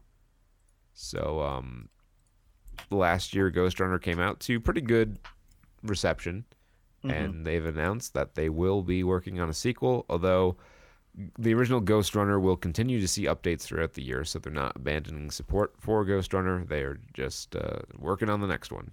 So that's good news for all you Ghost Runner fans. I thought when you said Cyberpunk parkour game, that's the thing now, is that Cyberpunk 2077 is going to be like, you can't say, it's going to be hard to say Cyberpunk when talking about video without games thinking of for that, a little while. Yeah. Mm-hmm. You got to be able to differentiate. Yeah, cyberpunk is a genre. Yes. Steampunk. That's like if I called my game Western. Yeah. Western 2070 or Western 1863. It didn't fucking was it Battlefield that basically made Battlefield Cops and Robbers? Was that Hardline, right? Maybe. I know there was in one of the more recent Need for Speed games a literal Cops and Robbers like story campaign where you could play as either police or like a car runner. But yeah, I could see there being a Cops and Robbers mode in one of the spin-off Battlefield games. That seems fairly dicey in. Yep, it was Battlefield Hardline. Yep. Where it was all cops and robbers. Cops and coppers. Cops and robbers, forwards and backwards. Tenet. We started at the beginning of. I don't even know how we would do it, but like I really want to like have an alternate inverted episode to push out in conjunction That would with this be one. kind of bizarre. We'd just play half of this on like reverse. I feel like We edit this to be like reverse. I could feel like Yep. if I had the time and patience to really edit it out, I could just like move certain sections to like the front of the show and then have some stuff in there. But we watched Tenet, and it sure was a movie. Sure was. Maybe unless I wasn't paying attention or maybe I missed stuff, but I needed like clarification on stuff just to make sure I was understanding the concept. So I watched a few explain videos, and there's just a lot of stuff, even like past like just the simple storyline that's there. Yeah, I think like the basic plot, at least for most of the movie, pretty easy to follow. But they get almost a little too simple. tricky.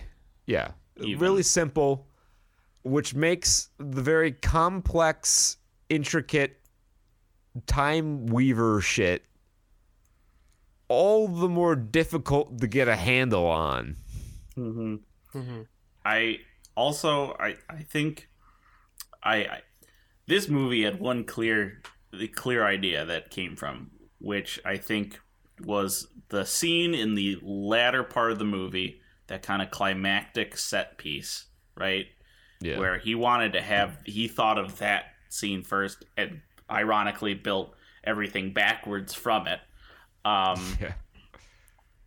Yeah, but to do that, like, from a technical standpoint, I feel like it just wasn't up to snuff. It was much weaker from a writing standpoint than most Christopher Nolan movies, and I think that's where it gets the reputation of kind of being the best and worst of Chris Nolan, because what Chris Nolan's known for a few things, like very cerebral action movies and really cool like action concepts that no one's thought of before, like Inception. But where Inception and like the Dark Knight trilogy really get their legs is that they're very well written movies. Tenet is a lot less so, and Yes. I don't have anything against John David Washington. I haven't seen him in a lot of other stuff, so I'm not going to say he's a bad actor, but he was very miscast in this I felt role. like he was given bad direction in this film. Yeah. The exchanges between characters didn't sound very good at all. No. I know there's this meme that everyone in The Dark Knight talks in speeches, and that's true to an extent. That is something that crops up in his writing a lot. But the characters could have been in other scenes entirely. That's how little they played off of each other. Yeah, let's like, everyone kind of knows the conceit of this movie. At least if you're listening for the review here. If you haven't heard it, it's not even like a story. It's a concept that there's a story around, which It's a gimmick. what if you could do action scenes in reverse? Like, isn't it cool how people move in reverse footage?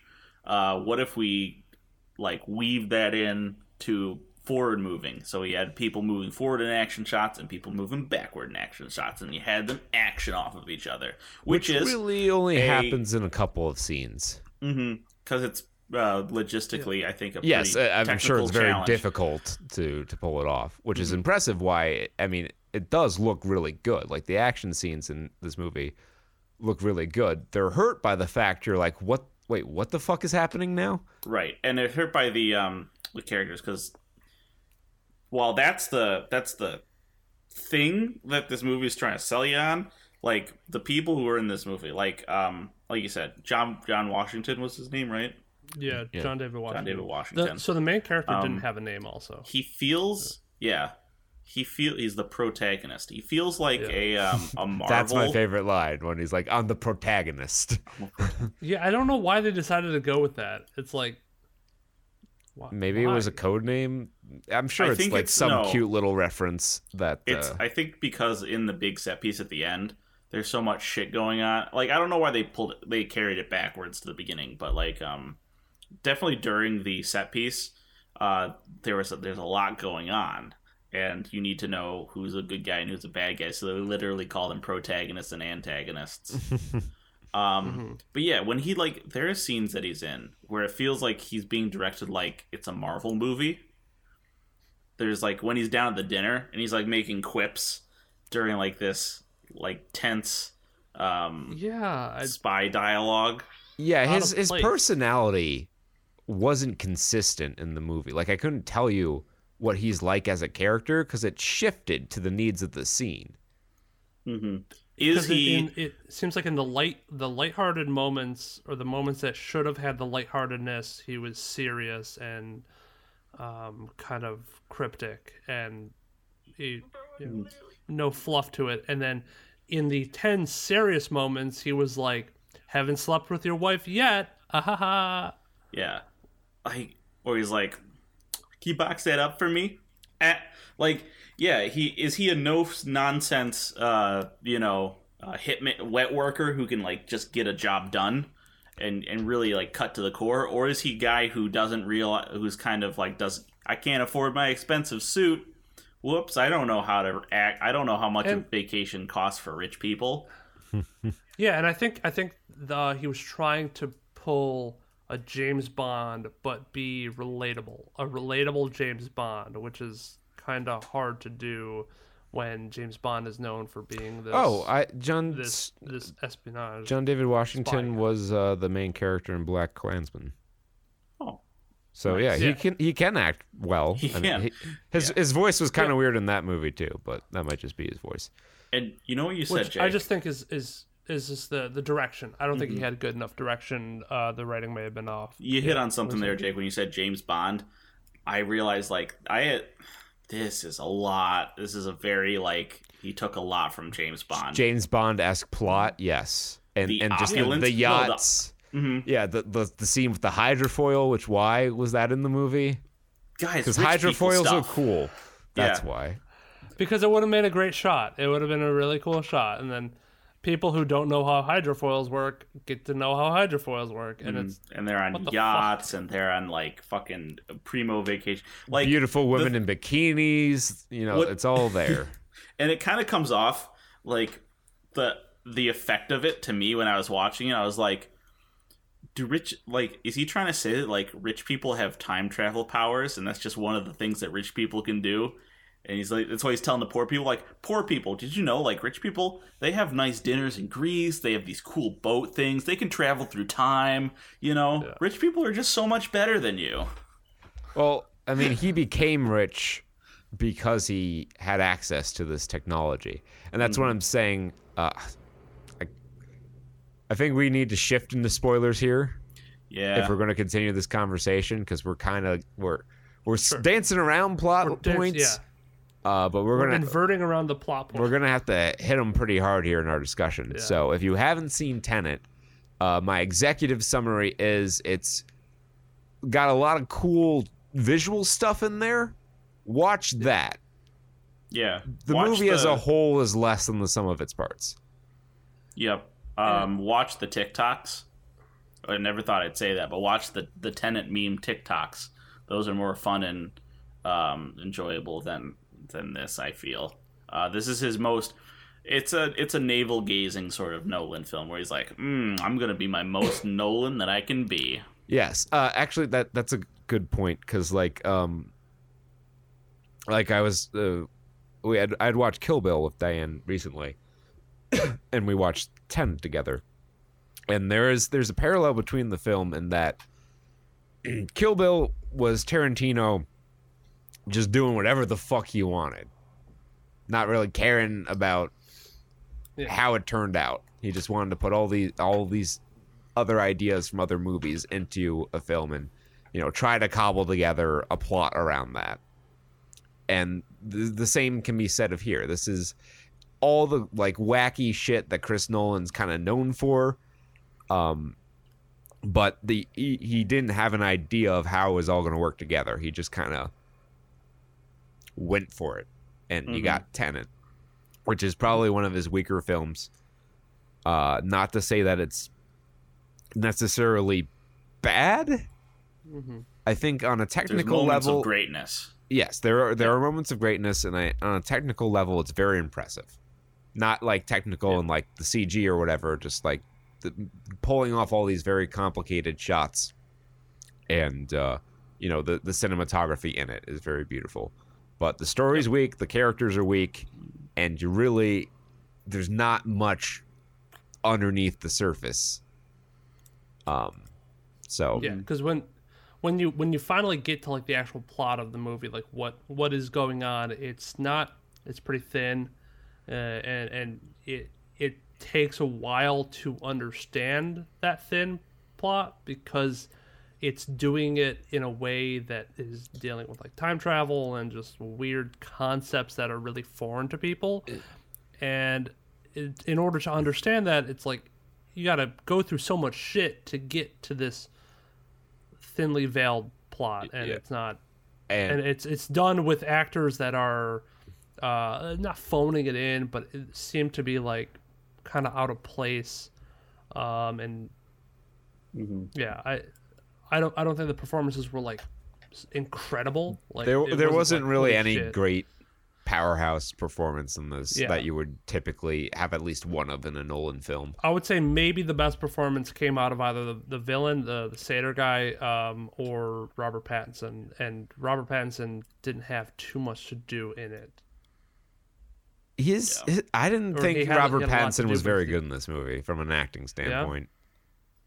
I think his thought character was probably the most interesting, and that's probably why you like him. He had the most mystery behind him and the most. But I don't think there was that character had a fucking arc. Yeah. Yeah. Like, he's the most interesting and best written character. I didn't think the acting performance was anything noteworthy, though. That's fair. So yeah, Spoilers? That's general Spoilers. executive thoughts, spoilers. So going back to what I was saying, I think the antagonist became rich because he had access to this technology. That's what he found Yes. in Russia when he went in with during the nuclear fallout and whatnot. When he dug up the plutonium and found out there was a But bunch of as gold you in get the... further into the movie, the origin point of this technology gets murkier and murkier and murkier, which should be the opposite. You should have a greater understanding of where what kicked everything off by the end. But you don't, because they sneak in like right in the last couple minutes. They're like, oh, this has been your operation. This is your temporal pincer that you've been doing for years and years and years and years and years. Temporal pincer. What a cringy, but like... The first time, it's fine. Adequate. The second time, I'm like, okay, they brought it back, and like, okay, it's a term. The third time, I was like, yeah, slowly roll. When he's walking back onto the ship, it's like, it's your temporal pincer. Yeah, because like a temporal pincer, like, oh yeah, that's a concept you can employ here. And then when they bring it back the second time, like you said, Peter, it's for the climax. It's like, okay, I got this plan. Let's do that. Which but is then good when they because have it, you are doing it's a big fucking timey-wimey bullshit. Use the strategy that you explained earlier in the movie. yes. And then when they bring it back the third, like when that's just like a term in the lexicon of this movie, you're like, yeah, I don't know about that. That's kind of icky. It's heavy-handed. It's like... It's a little icky. It's wordy. It's cringy a little bit, too. Now, I will kind of push a little bit against that we should learn where this came from, because the other theme of this movie is that it's the coldest Cold War Cold War that you ever Cold Warred, and no one can know anything, and it's all mysterious. And that kind of thing, I'm like, okay, it's supposed to be this grand plan that's bigger than any of us that you'll never understand. That being said, I forgot where my point was going. Shit. I mean, I'm not against mystery in some of the aspects of the story, but you kind of start and end in this. Maybe that was the plan because the grand symmetry of inverting, but you kind of start and end in the same place. As an audience member in terms of your grasp of what the fuck's going on. In the middle, you kind of think you got it, and you do have more information by the end. I'm confused at why I guess you're lost like you were in the beginning. No, I towards get the it. end of the Like movie. during the attack on Stewski Booski 12.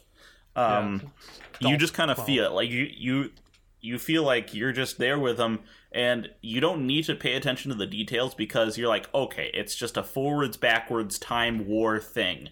You can just watch the building explode in reverse, and you're like, all right, cool. Like I didn't really understand what the fuck the plan was, other than there was a forwards team and a backwards team, and they're doing the thing. And that's the one piece of information that you really need to know, and the rest is just like watching it happen. And it makes you feel like, okay, I don't know what's going on, but I know what's going on. I know what the narrative importance of what's going on is. And then after, when he pulls the twist reveals, where I'm just like, okay, now I'm confused again. There are a few reveals and things in the scene too, like with the backpack and just all the places Neil is, and that he's like, I guess, been doing this loop multiple times to make sure everything is where it needs to be for it to be successful. And like, we haven't really established that you can like create a time loop like that with this technology. Yeah. That's the big thing that started me out was, if I had to sum up this movie, it's the one scene where he's like, it's not time travel, it's reverse chronology. I'm just like, you lied to me. You lied to your whole audience. This is time travel. You just ended up making a time travel plot. Well, with extra steps. It is time travel, but the reverse chronology is that we should explain like how the inversion works.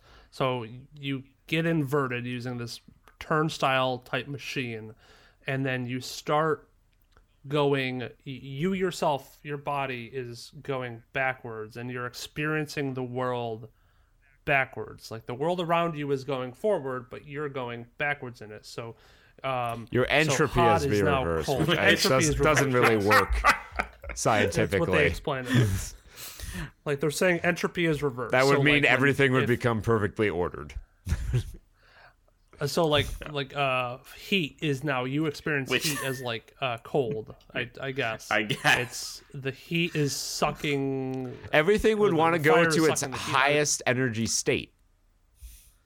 Yeah, it's a crock of horse. It's a crock of horse pooey. The techno babble in this is pretty bad because it's like there's a lot of recognizable scientific concepts that are not accurately portrayed. Which is like, weird. Like so when Robert Pattinson was like reverse positrons and neutrons. It's a disconnect too, because they do the scene where like don't fucking worry. It's just tech mumbo jumbo. But then they spend a lot of time like expositing to the audience what the fuck's going on, including some like, I don't know, I guess what would be we could assume like simple shit, like we were talking before this where they have to explain what the fuck a grandfather paradox is. Yeah.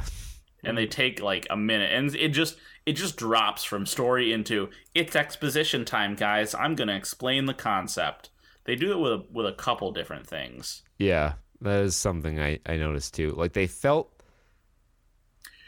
it felt like they were in between whether or not they wanted to be like, okay, you don't have to understand what's going on, just look at the pretty pictures.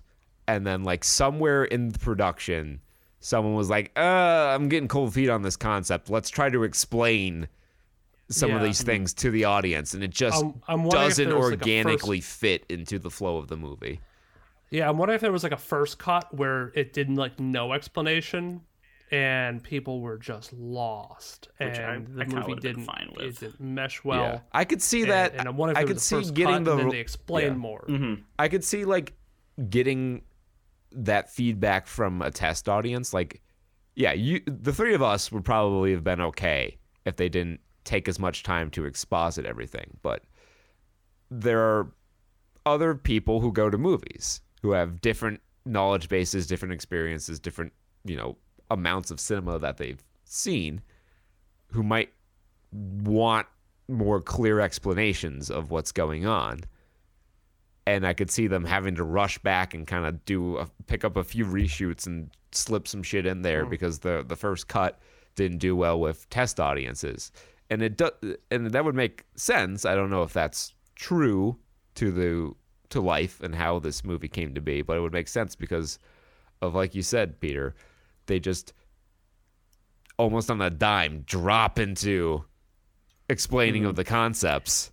Yeah, and it's not just the exposition too. It feels like there are some scenes in this where the dialogue like kind of halts or it stops, and we get to listen to Chris Nolan reading a TIL or reading out a Reddit comment. The first time I saw this that was just stuck out to me was when he's trying to sneak in to when he first learns about Tenet. He learns about the secret plan or whatever. They don't even call it a plan. It's just like, here's a word, figure it out. And he goes to some place, and he goes in, and the lady's like, with a clipboard and a high vis vest, you can get almost anywhere. And I'm like, that's like a shower thought Reddit. Yeah. Yeah. I so when I heard that, because I had seen that recently, but it was after the movie came out on Reddit, I'm like, which came first? Who's the chicken? Who's the egg here? Did Reddit steal this from Tenet, or did Tenet steal it from Reddit? It's all a part of the movie, man. It's all a part of the movie. I love this movie now. It's so meta. It goes into Reddit. You have to finish the movie on Reddit, man. Mm-hmm. So, of course. I've got so much I want to fucking say about this movie. One note about, like, for the big set pieces, the cinematography is fine. For some of the other parts of the movie, not so great. Remember that part where they're in, like, the island nation or whatever, and he's on the ruins on the cliffside talking to Kat. He and Kat are talking. Yes. The background just looks like ass. Oh my god, it was like, dude, you are on the greenest of screens. Be more out of place. I don't know what went wrong with that, if they had a bad lighting or what. But it just, like, somebody just photoshopped in the background of the Amalfi Coast. They did not balance that light. In that backdrop. And I'm like, oh my god, be more out of place. There would be scenes where, and usually his use of music is pretty good. Like, he got a Warner Herzog, and he's like, all right, we're going to make the score fucking rocket. But there are some scenes in this where they're just, like, talking about mundane shit, and the score's just, like, ratcheting up. It's like, yeah, like that's you're Chris talking Nolan about, like, fucking shit. Dinner or some shit. This does not match at all. It's literally the Inception meme. Like, he leaned into all the, like, oh, Chris Nolan always does this, but when you watch his movies, you're like, oh, that's a little exaggerated. It's not exaggerated in this movie. He ratcheted it up. This is Chris Nolan turned to 11 with worse writing than in a typical Chris Nolan movie. So all the flaws are more magnified.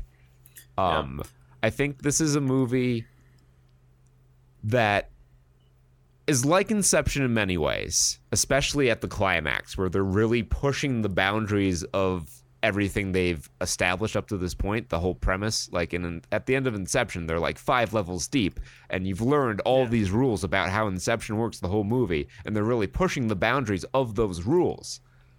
Tenet's rules are a little less strict.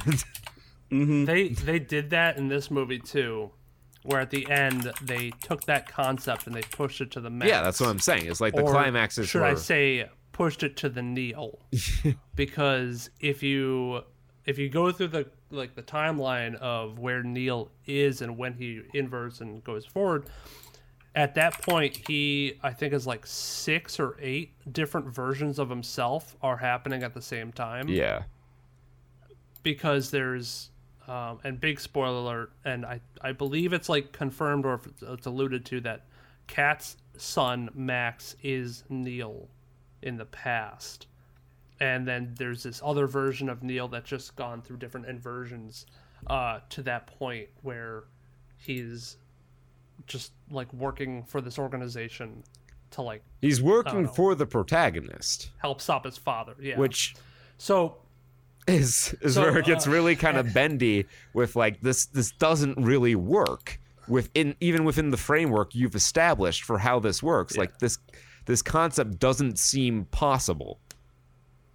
Yeah, to have them so many different versions of yourself, especially really with weird, like, and it doesn't. Isn't it weird how they kind of like disregard the forward self thing? Because he fucking fights his forward self while he's inverted. That's why he has to wear. Well, that's why he has to wear the. But you're not even supposed to, like, suit. let them. I guess, yeah. Because they explained. They said, well, you can't touch yourself. Your own particles. Like, it's like it's like Time Splitters rules. So they're like, wear gloves. Yeah. If your skin can't touch them or something like that. Because in this case, because they have everything down to like the oxygen that you breathe is even inverted. Like the only air that you can breathe is inverted oxygen. And everything, every particle, every object on your body has that inverted But also, state. that kind of brings up an interesting point there. Like, if it's you can't have physical contact with your inverted self, but if they're like wearing gloves or whatever, that's fine. Yeah. How does that work with like objects in containers, like the air? Wouldn't the air inside remain uninverted because just the tank would be inverted? Yeah, I don't know. Like, it doesn't work within its own framework. That's what I'm trying to say. The rules you've established. This kind of related, but this brings me to like why he decided to do it like this. And it wasn't even about the concept. It was about the scenes that he wanted to have, because the concept has a lot more stretch. And during the beginning of this movie, where I thought they'd be using it more, was like some of these heist scenes, like where he has to meet Priya on the top of the building, and they know about inverted materials at this point. And I was thinking, like, oh, how are we going to get up to the top of this building from the outside? We can't get a bungee cord up there. Imagine if they had an inverted bungee cord, and then it just flew up to the top floor by itself, and they reverse bungeed up. That would have been sick. Like, imagine if they had to sneak into the airport with like a heist thing. So they brought in a smashed inverted gun, and pretend to be janitors with trash. And then when they got in, the gun reassembled itself into their hands. There's some cool shit you can do. They had a really cool, interesting concept, but they used it in like the least creative ways ever. Well, they tried to get too. I think the issue is they got a little too creative, and they tried to get really high concept with it instead of just doing the cool shit that would have been easier to understand. Mm-hmm. Yeah, maybe the cool concept, or like the mental concepts of like, oh, I'm just inverted. Yeah, that's what I'm saying. They tried to get a little high society with this premise that didn't really need like to what do people that. wanted were like, we wanted more cars flipping in reverse. Yeah, they didn't use it a ton in a lot of the action scenes right until the climax. And even then, it wasn't really woven into the fabric of like the action in the scene. It was woven into how the action was progressing the story, but you didn't have a lot of intermingling by design of the inverted and forward moving teams. Yeah. And while we're on the kind of the topic of high concept stuff, did it bother anyone else that the whole Cat's plot was like an entirely different B plot about like domestic abuse and like standing up to your, like, I'm not saying that's a bad story. That's not what I'm saying. Don't misinterpret my words that come out of my mouth. You're canceled, Pete. But in your World War III Cold War story, I don't think there's enough, especially when you spend this much time. It's about the tech, and you spend your narrative budget explaining this concept of the war and this concept of the technology. I don't think you have enough narrative budget to fit in a domestic abuse story. Yeah. You could make it about that. You could make it the themes of the movie weave into that. But they didn't. I think they just kind of wrote themselves into a corner there because they wanted to give her a motivation to betray her husband, but they didn't need to write her character as his wife. Mm-hmm. Yeah. So there's the unforced error there. I agree with what you're saying, and it does kind of feel like it's just shoved in there for reasons. So because her scenes feel so much different than the other scenes. Yeah. Yeah. She is almost in a different movie. But yeah, I think a lot of this, I'm not going to say it's bad again, because I think it's an okay movie, and there's some really cool shit in there, but it's dragged down so much by its story and how, like, incomprehensible it can be at times.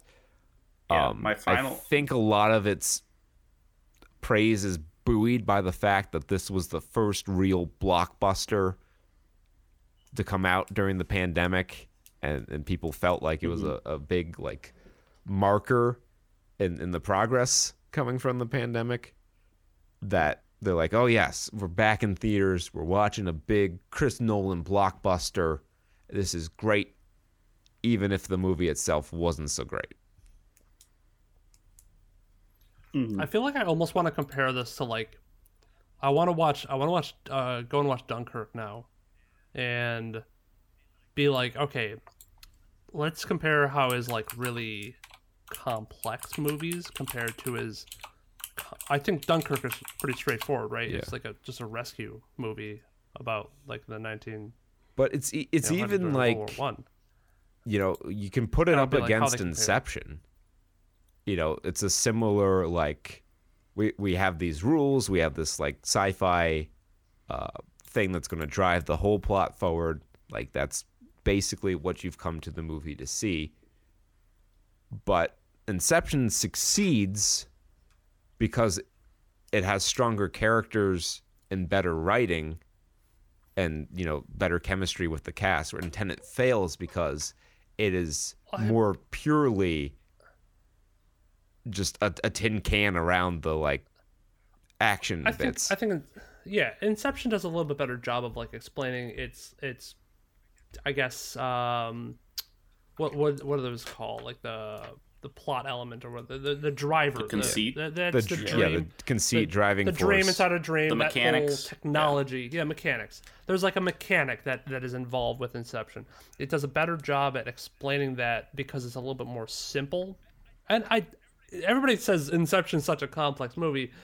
After watching it and like understanding it, if you know what to look for, complex. It's not that complex. But a lot of people, it's not that complex. I think people just like they go into the end of the movie and they're like, oh my god, it's still a dream at the end. I don't really think so. It's like it's pretty straightforward with how it was written. But this one, you got the different time traveling, and you got the different same characters happening at the same time, different instances of themselves. Like Neil was at the opera, he was also at that battle 2 different times. He was lockpicking that gate, sacrificing himself, and also trying to warn them and save them out of that hole. That's what I mean with like the time loop, where he's like in 3 different spaces. Like they didn't it's not a time loop. Well, kind of, because he keeps running the mission back again to be in the spot they need him to be in for the mission to work. Like he needs to be there to pick the lock and be here to do that thing. Like he can't do those all in one pass. And that's what he says. He's like, I'm going back and I'll get him on the next pass. It's not infinite, but he does do the circuit a couple times. Oh, okay. He just because he dies. You see him die. Yes, he dies. Yeah, and he loops back over and over again, and then he dies at the end of like his last pass is when he dies. So when I saw that scene, when he's talking to him and he's going to get on the helicopter and he's like, I'm gonna go get him on the next pass, I took that as he's going back to base so he can restart the battle and go pick the lock for him like he just did and die. Like that's the last time he's gonna see him alive. Well, yeah, it's the end, and we know we see his end. But he's gone through and done this battle multiple times, is what I'm saying. And, like, they didn't really establish that you could do that. Like, it just kind of... Well, I mean, I guess it makes sense. They establish it there. Like, that's where that's established that can be done. And, like, that's the crux on which the entire rest of the plot hinges, with him being able to, like, have the main character, the protagonist, being in, like, different, like, 4 or 5 different time spots throughout the movie. I guess what was a little it's confusing. We're having these discussions where we're not all entirely sure we're on the same page. Well, because and I've even like gone through explanations of like, I guess the only confusing part was there was multiple instances of himself. But wasn't Robert Pattinson's like whole thing like, what happens, like what has happened happens. Like, you can't go back and change things. You can't go back and, like, because when he was saying to the protagonist, you can't invert yourself and go back and try to stop something. They also outright lie about how it works at times. And How so? Like, Which well, part? not like how it works necessarily, but like what can and can't be done. And like one of the things that the protagonist says is, lying standard operating procedures. And if Neil's a disciple of them, he might say that to get him to move. Like why he didn't tell him that he was the inverted dude in the beginning, because he needed to not tell him that in order for him to act in the way that he needed to. Like the whole thing is a giant paradox that doesn't really stand up to critical evaluation of how this is all supposed to work within one or two or even however many timelines it is. Yeah. Yeah. Well, they also go back to that line, "Ignorance is our ammunition," which is their motto about how they love their pithy code phrases. Well, they have to keep people in the dark in order for things to work, because if they told them about things in the future, like, so I guess it's like if you can't change the past, then what's the worry with that, I guess? Like that's where it's kind of like at conflict with itself again, because if you can't go back and change the past, then how is saying what happens in the future supposed to alter the course they take? Like where's the danger, Like time travel can get very confusing when you get into the minutia, and this movie just is all minutia. It just dives in there and bathes in it. Yeah, it is. Because all other time travel movies have just been so instant like time travel, and this is like you have to live through the time. And maybe there's a reason they were all instant. Yeah, because there's a lot of annoying little things that happen, when you live through, going in reverse and shit. I want to put this out there. Should this movie have been a sequel? Like where the first one comes out next year? They should. Well, okay. What's in this movie feels like it's a lot of what this movie feels like it's a development on what should have happened in a movie we should have already gotten, right? Oh, like an origin story? Yeah, I feel like it could work like Tenet should have been like this movie, I guess what I'm saying should have been the introduction to the world, the kind of goal that they're trying to do to save the future, save the past, save the cheerleader, save the world or whatever. The characters and some of the tech. And then the second one should have been what this movie was, where you take those concepts and use them to tell like the character's backstory and try and tell something a little deeper. Maybe it works better that way. I don't know. I don't think you can really pull this story off. I think you just have to sell out for it being an excuse for cool action scenes and not try to get as complicated with the plot. Plus they also want to explain less. Yeah. Leave things more open to like, hey, this is just how the world works. Yeah.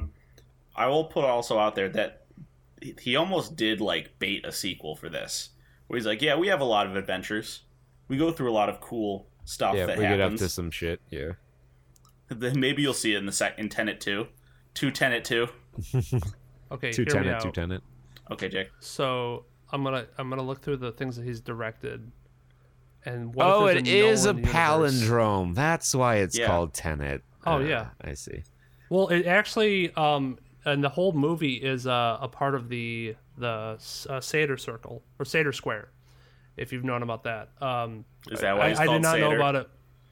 So there's something that was found, I believe, in Pompeii or ancient Rome or something like that, that was called the Sator Square, which is a tablet that has the words Satyr, Apero? Yeah, Satyr, Apero, Tenet, Opera, and Rotas, written in 5 lines. And any way you turn that tablet, both across and vertically, so both horizontally and vertically, will have Satyr, Apero. Oh yeah, Tenet. one of those magic square kind of deals. Right. So it's like a magic square, yeah. So it works with those 5 words. And in this movie, the villain Satyr, the love affair, Apero, the code word Tenet, the word Tenet, and then the scene in the opera, and the scene in the opera are all in this movie, and they never reference the square, but this movie is basically that, Right. And even the movie starts at the opera scene, and then it ends. It kind of comes full circle at not the opera scene, but at the same time as the opera. Mm-hmm. Is when that happens. Nifty. All right, yeah. Well, I think That's my final verdict. Nifty. yeah, that's gonna put a bow on this discussion here. Our podcast, nearly the length of Tenet itself. Please stop by Twitch TV /Saturn Studs tonight. We got more Divinity 2 on tap. If you like to support the show, easiest way you can do that is just listen every week. If you have a little more in you than that, you can leave a review. You can also support us financially. There's a donation link in the description of each episode. If you're so inclined, if you're not, don't really worry about that. It's just a little tip, like you tip your delivery guy. Mm-hmm. We'll give you the tip your delivery guy. Not too much because they make full money, but like give them a little something. Yeah, don't give them the full tip. Just give them a little bit of the Give tip. them a little bit, just like Good one, little boy. little bit of the put. Cool. All right, yeah, that's going to wrap up episode 263 of the Saturn Studs podcast. Please tune back in next week. Saturdays is the day that the show drops. And until next time, be well, stay safe, and party like it's 1995. Peace. Bye-bye.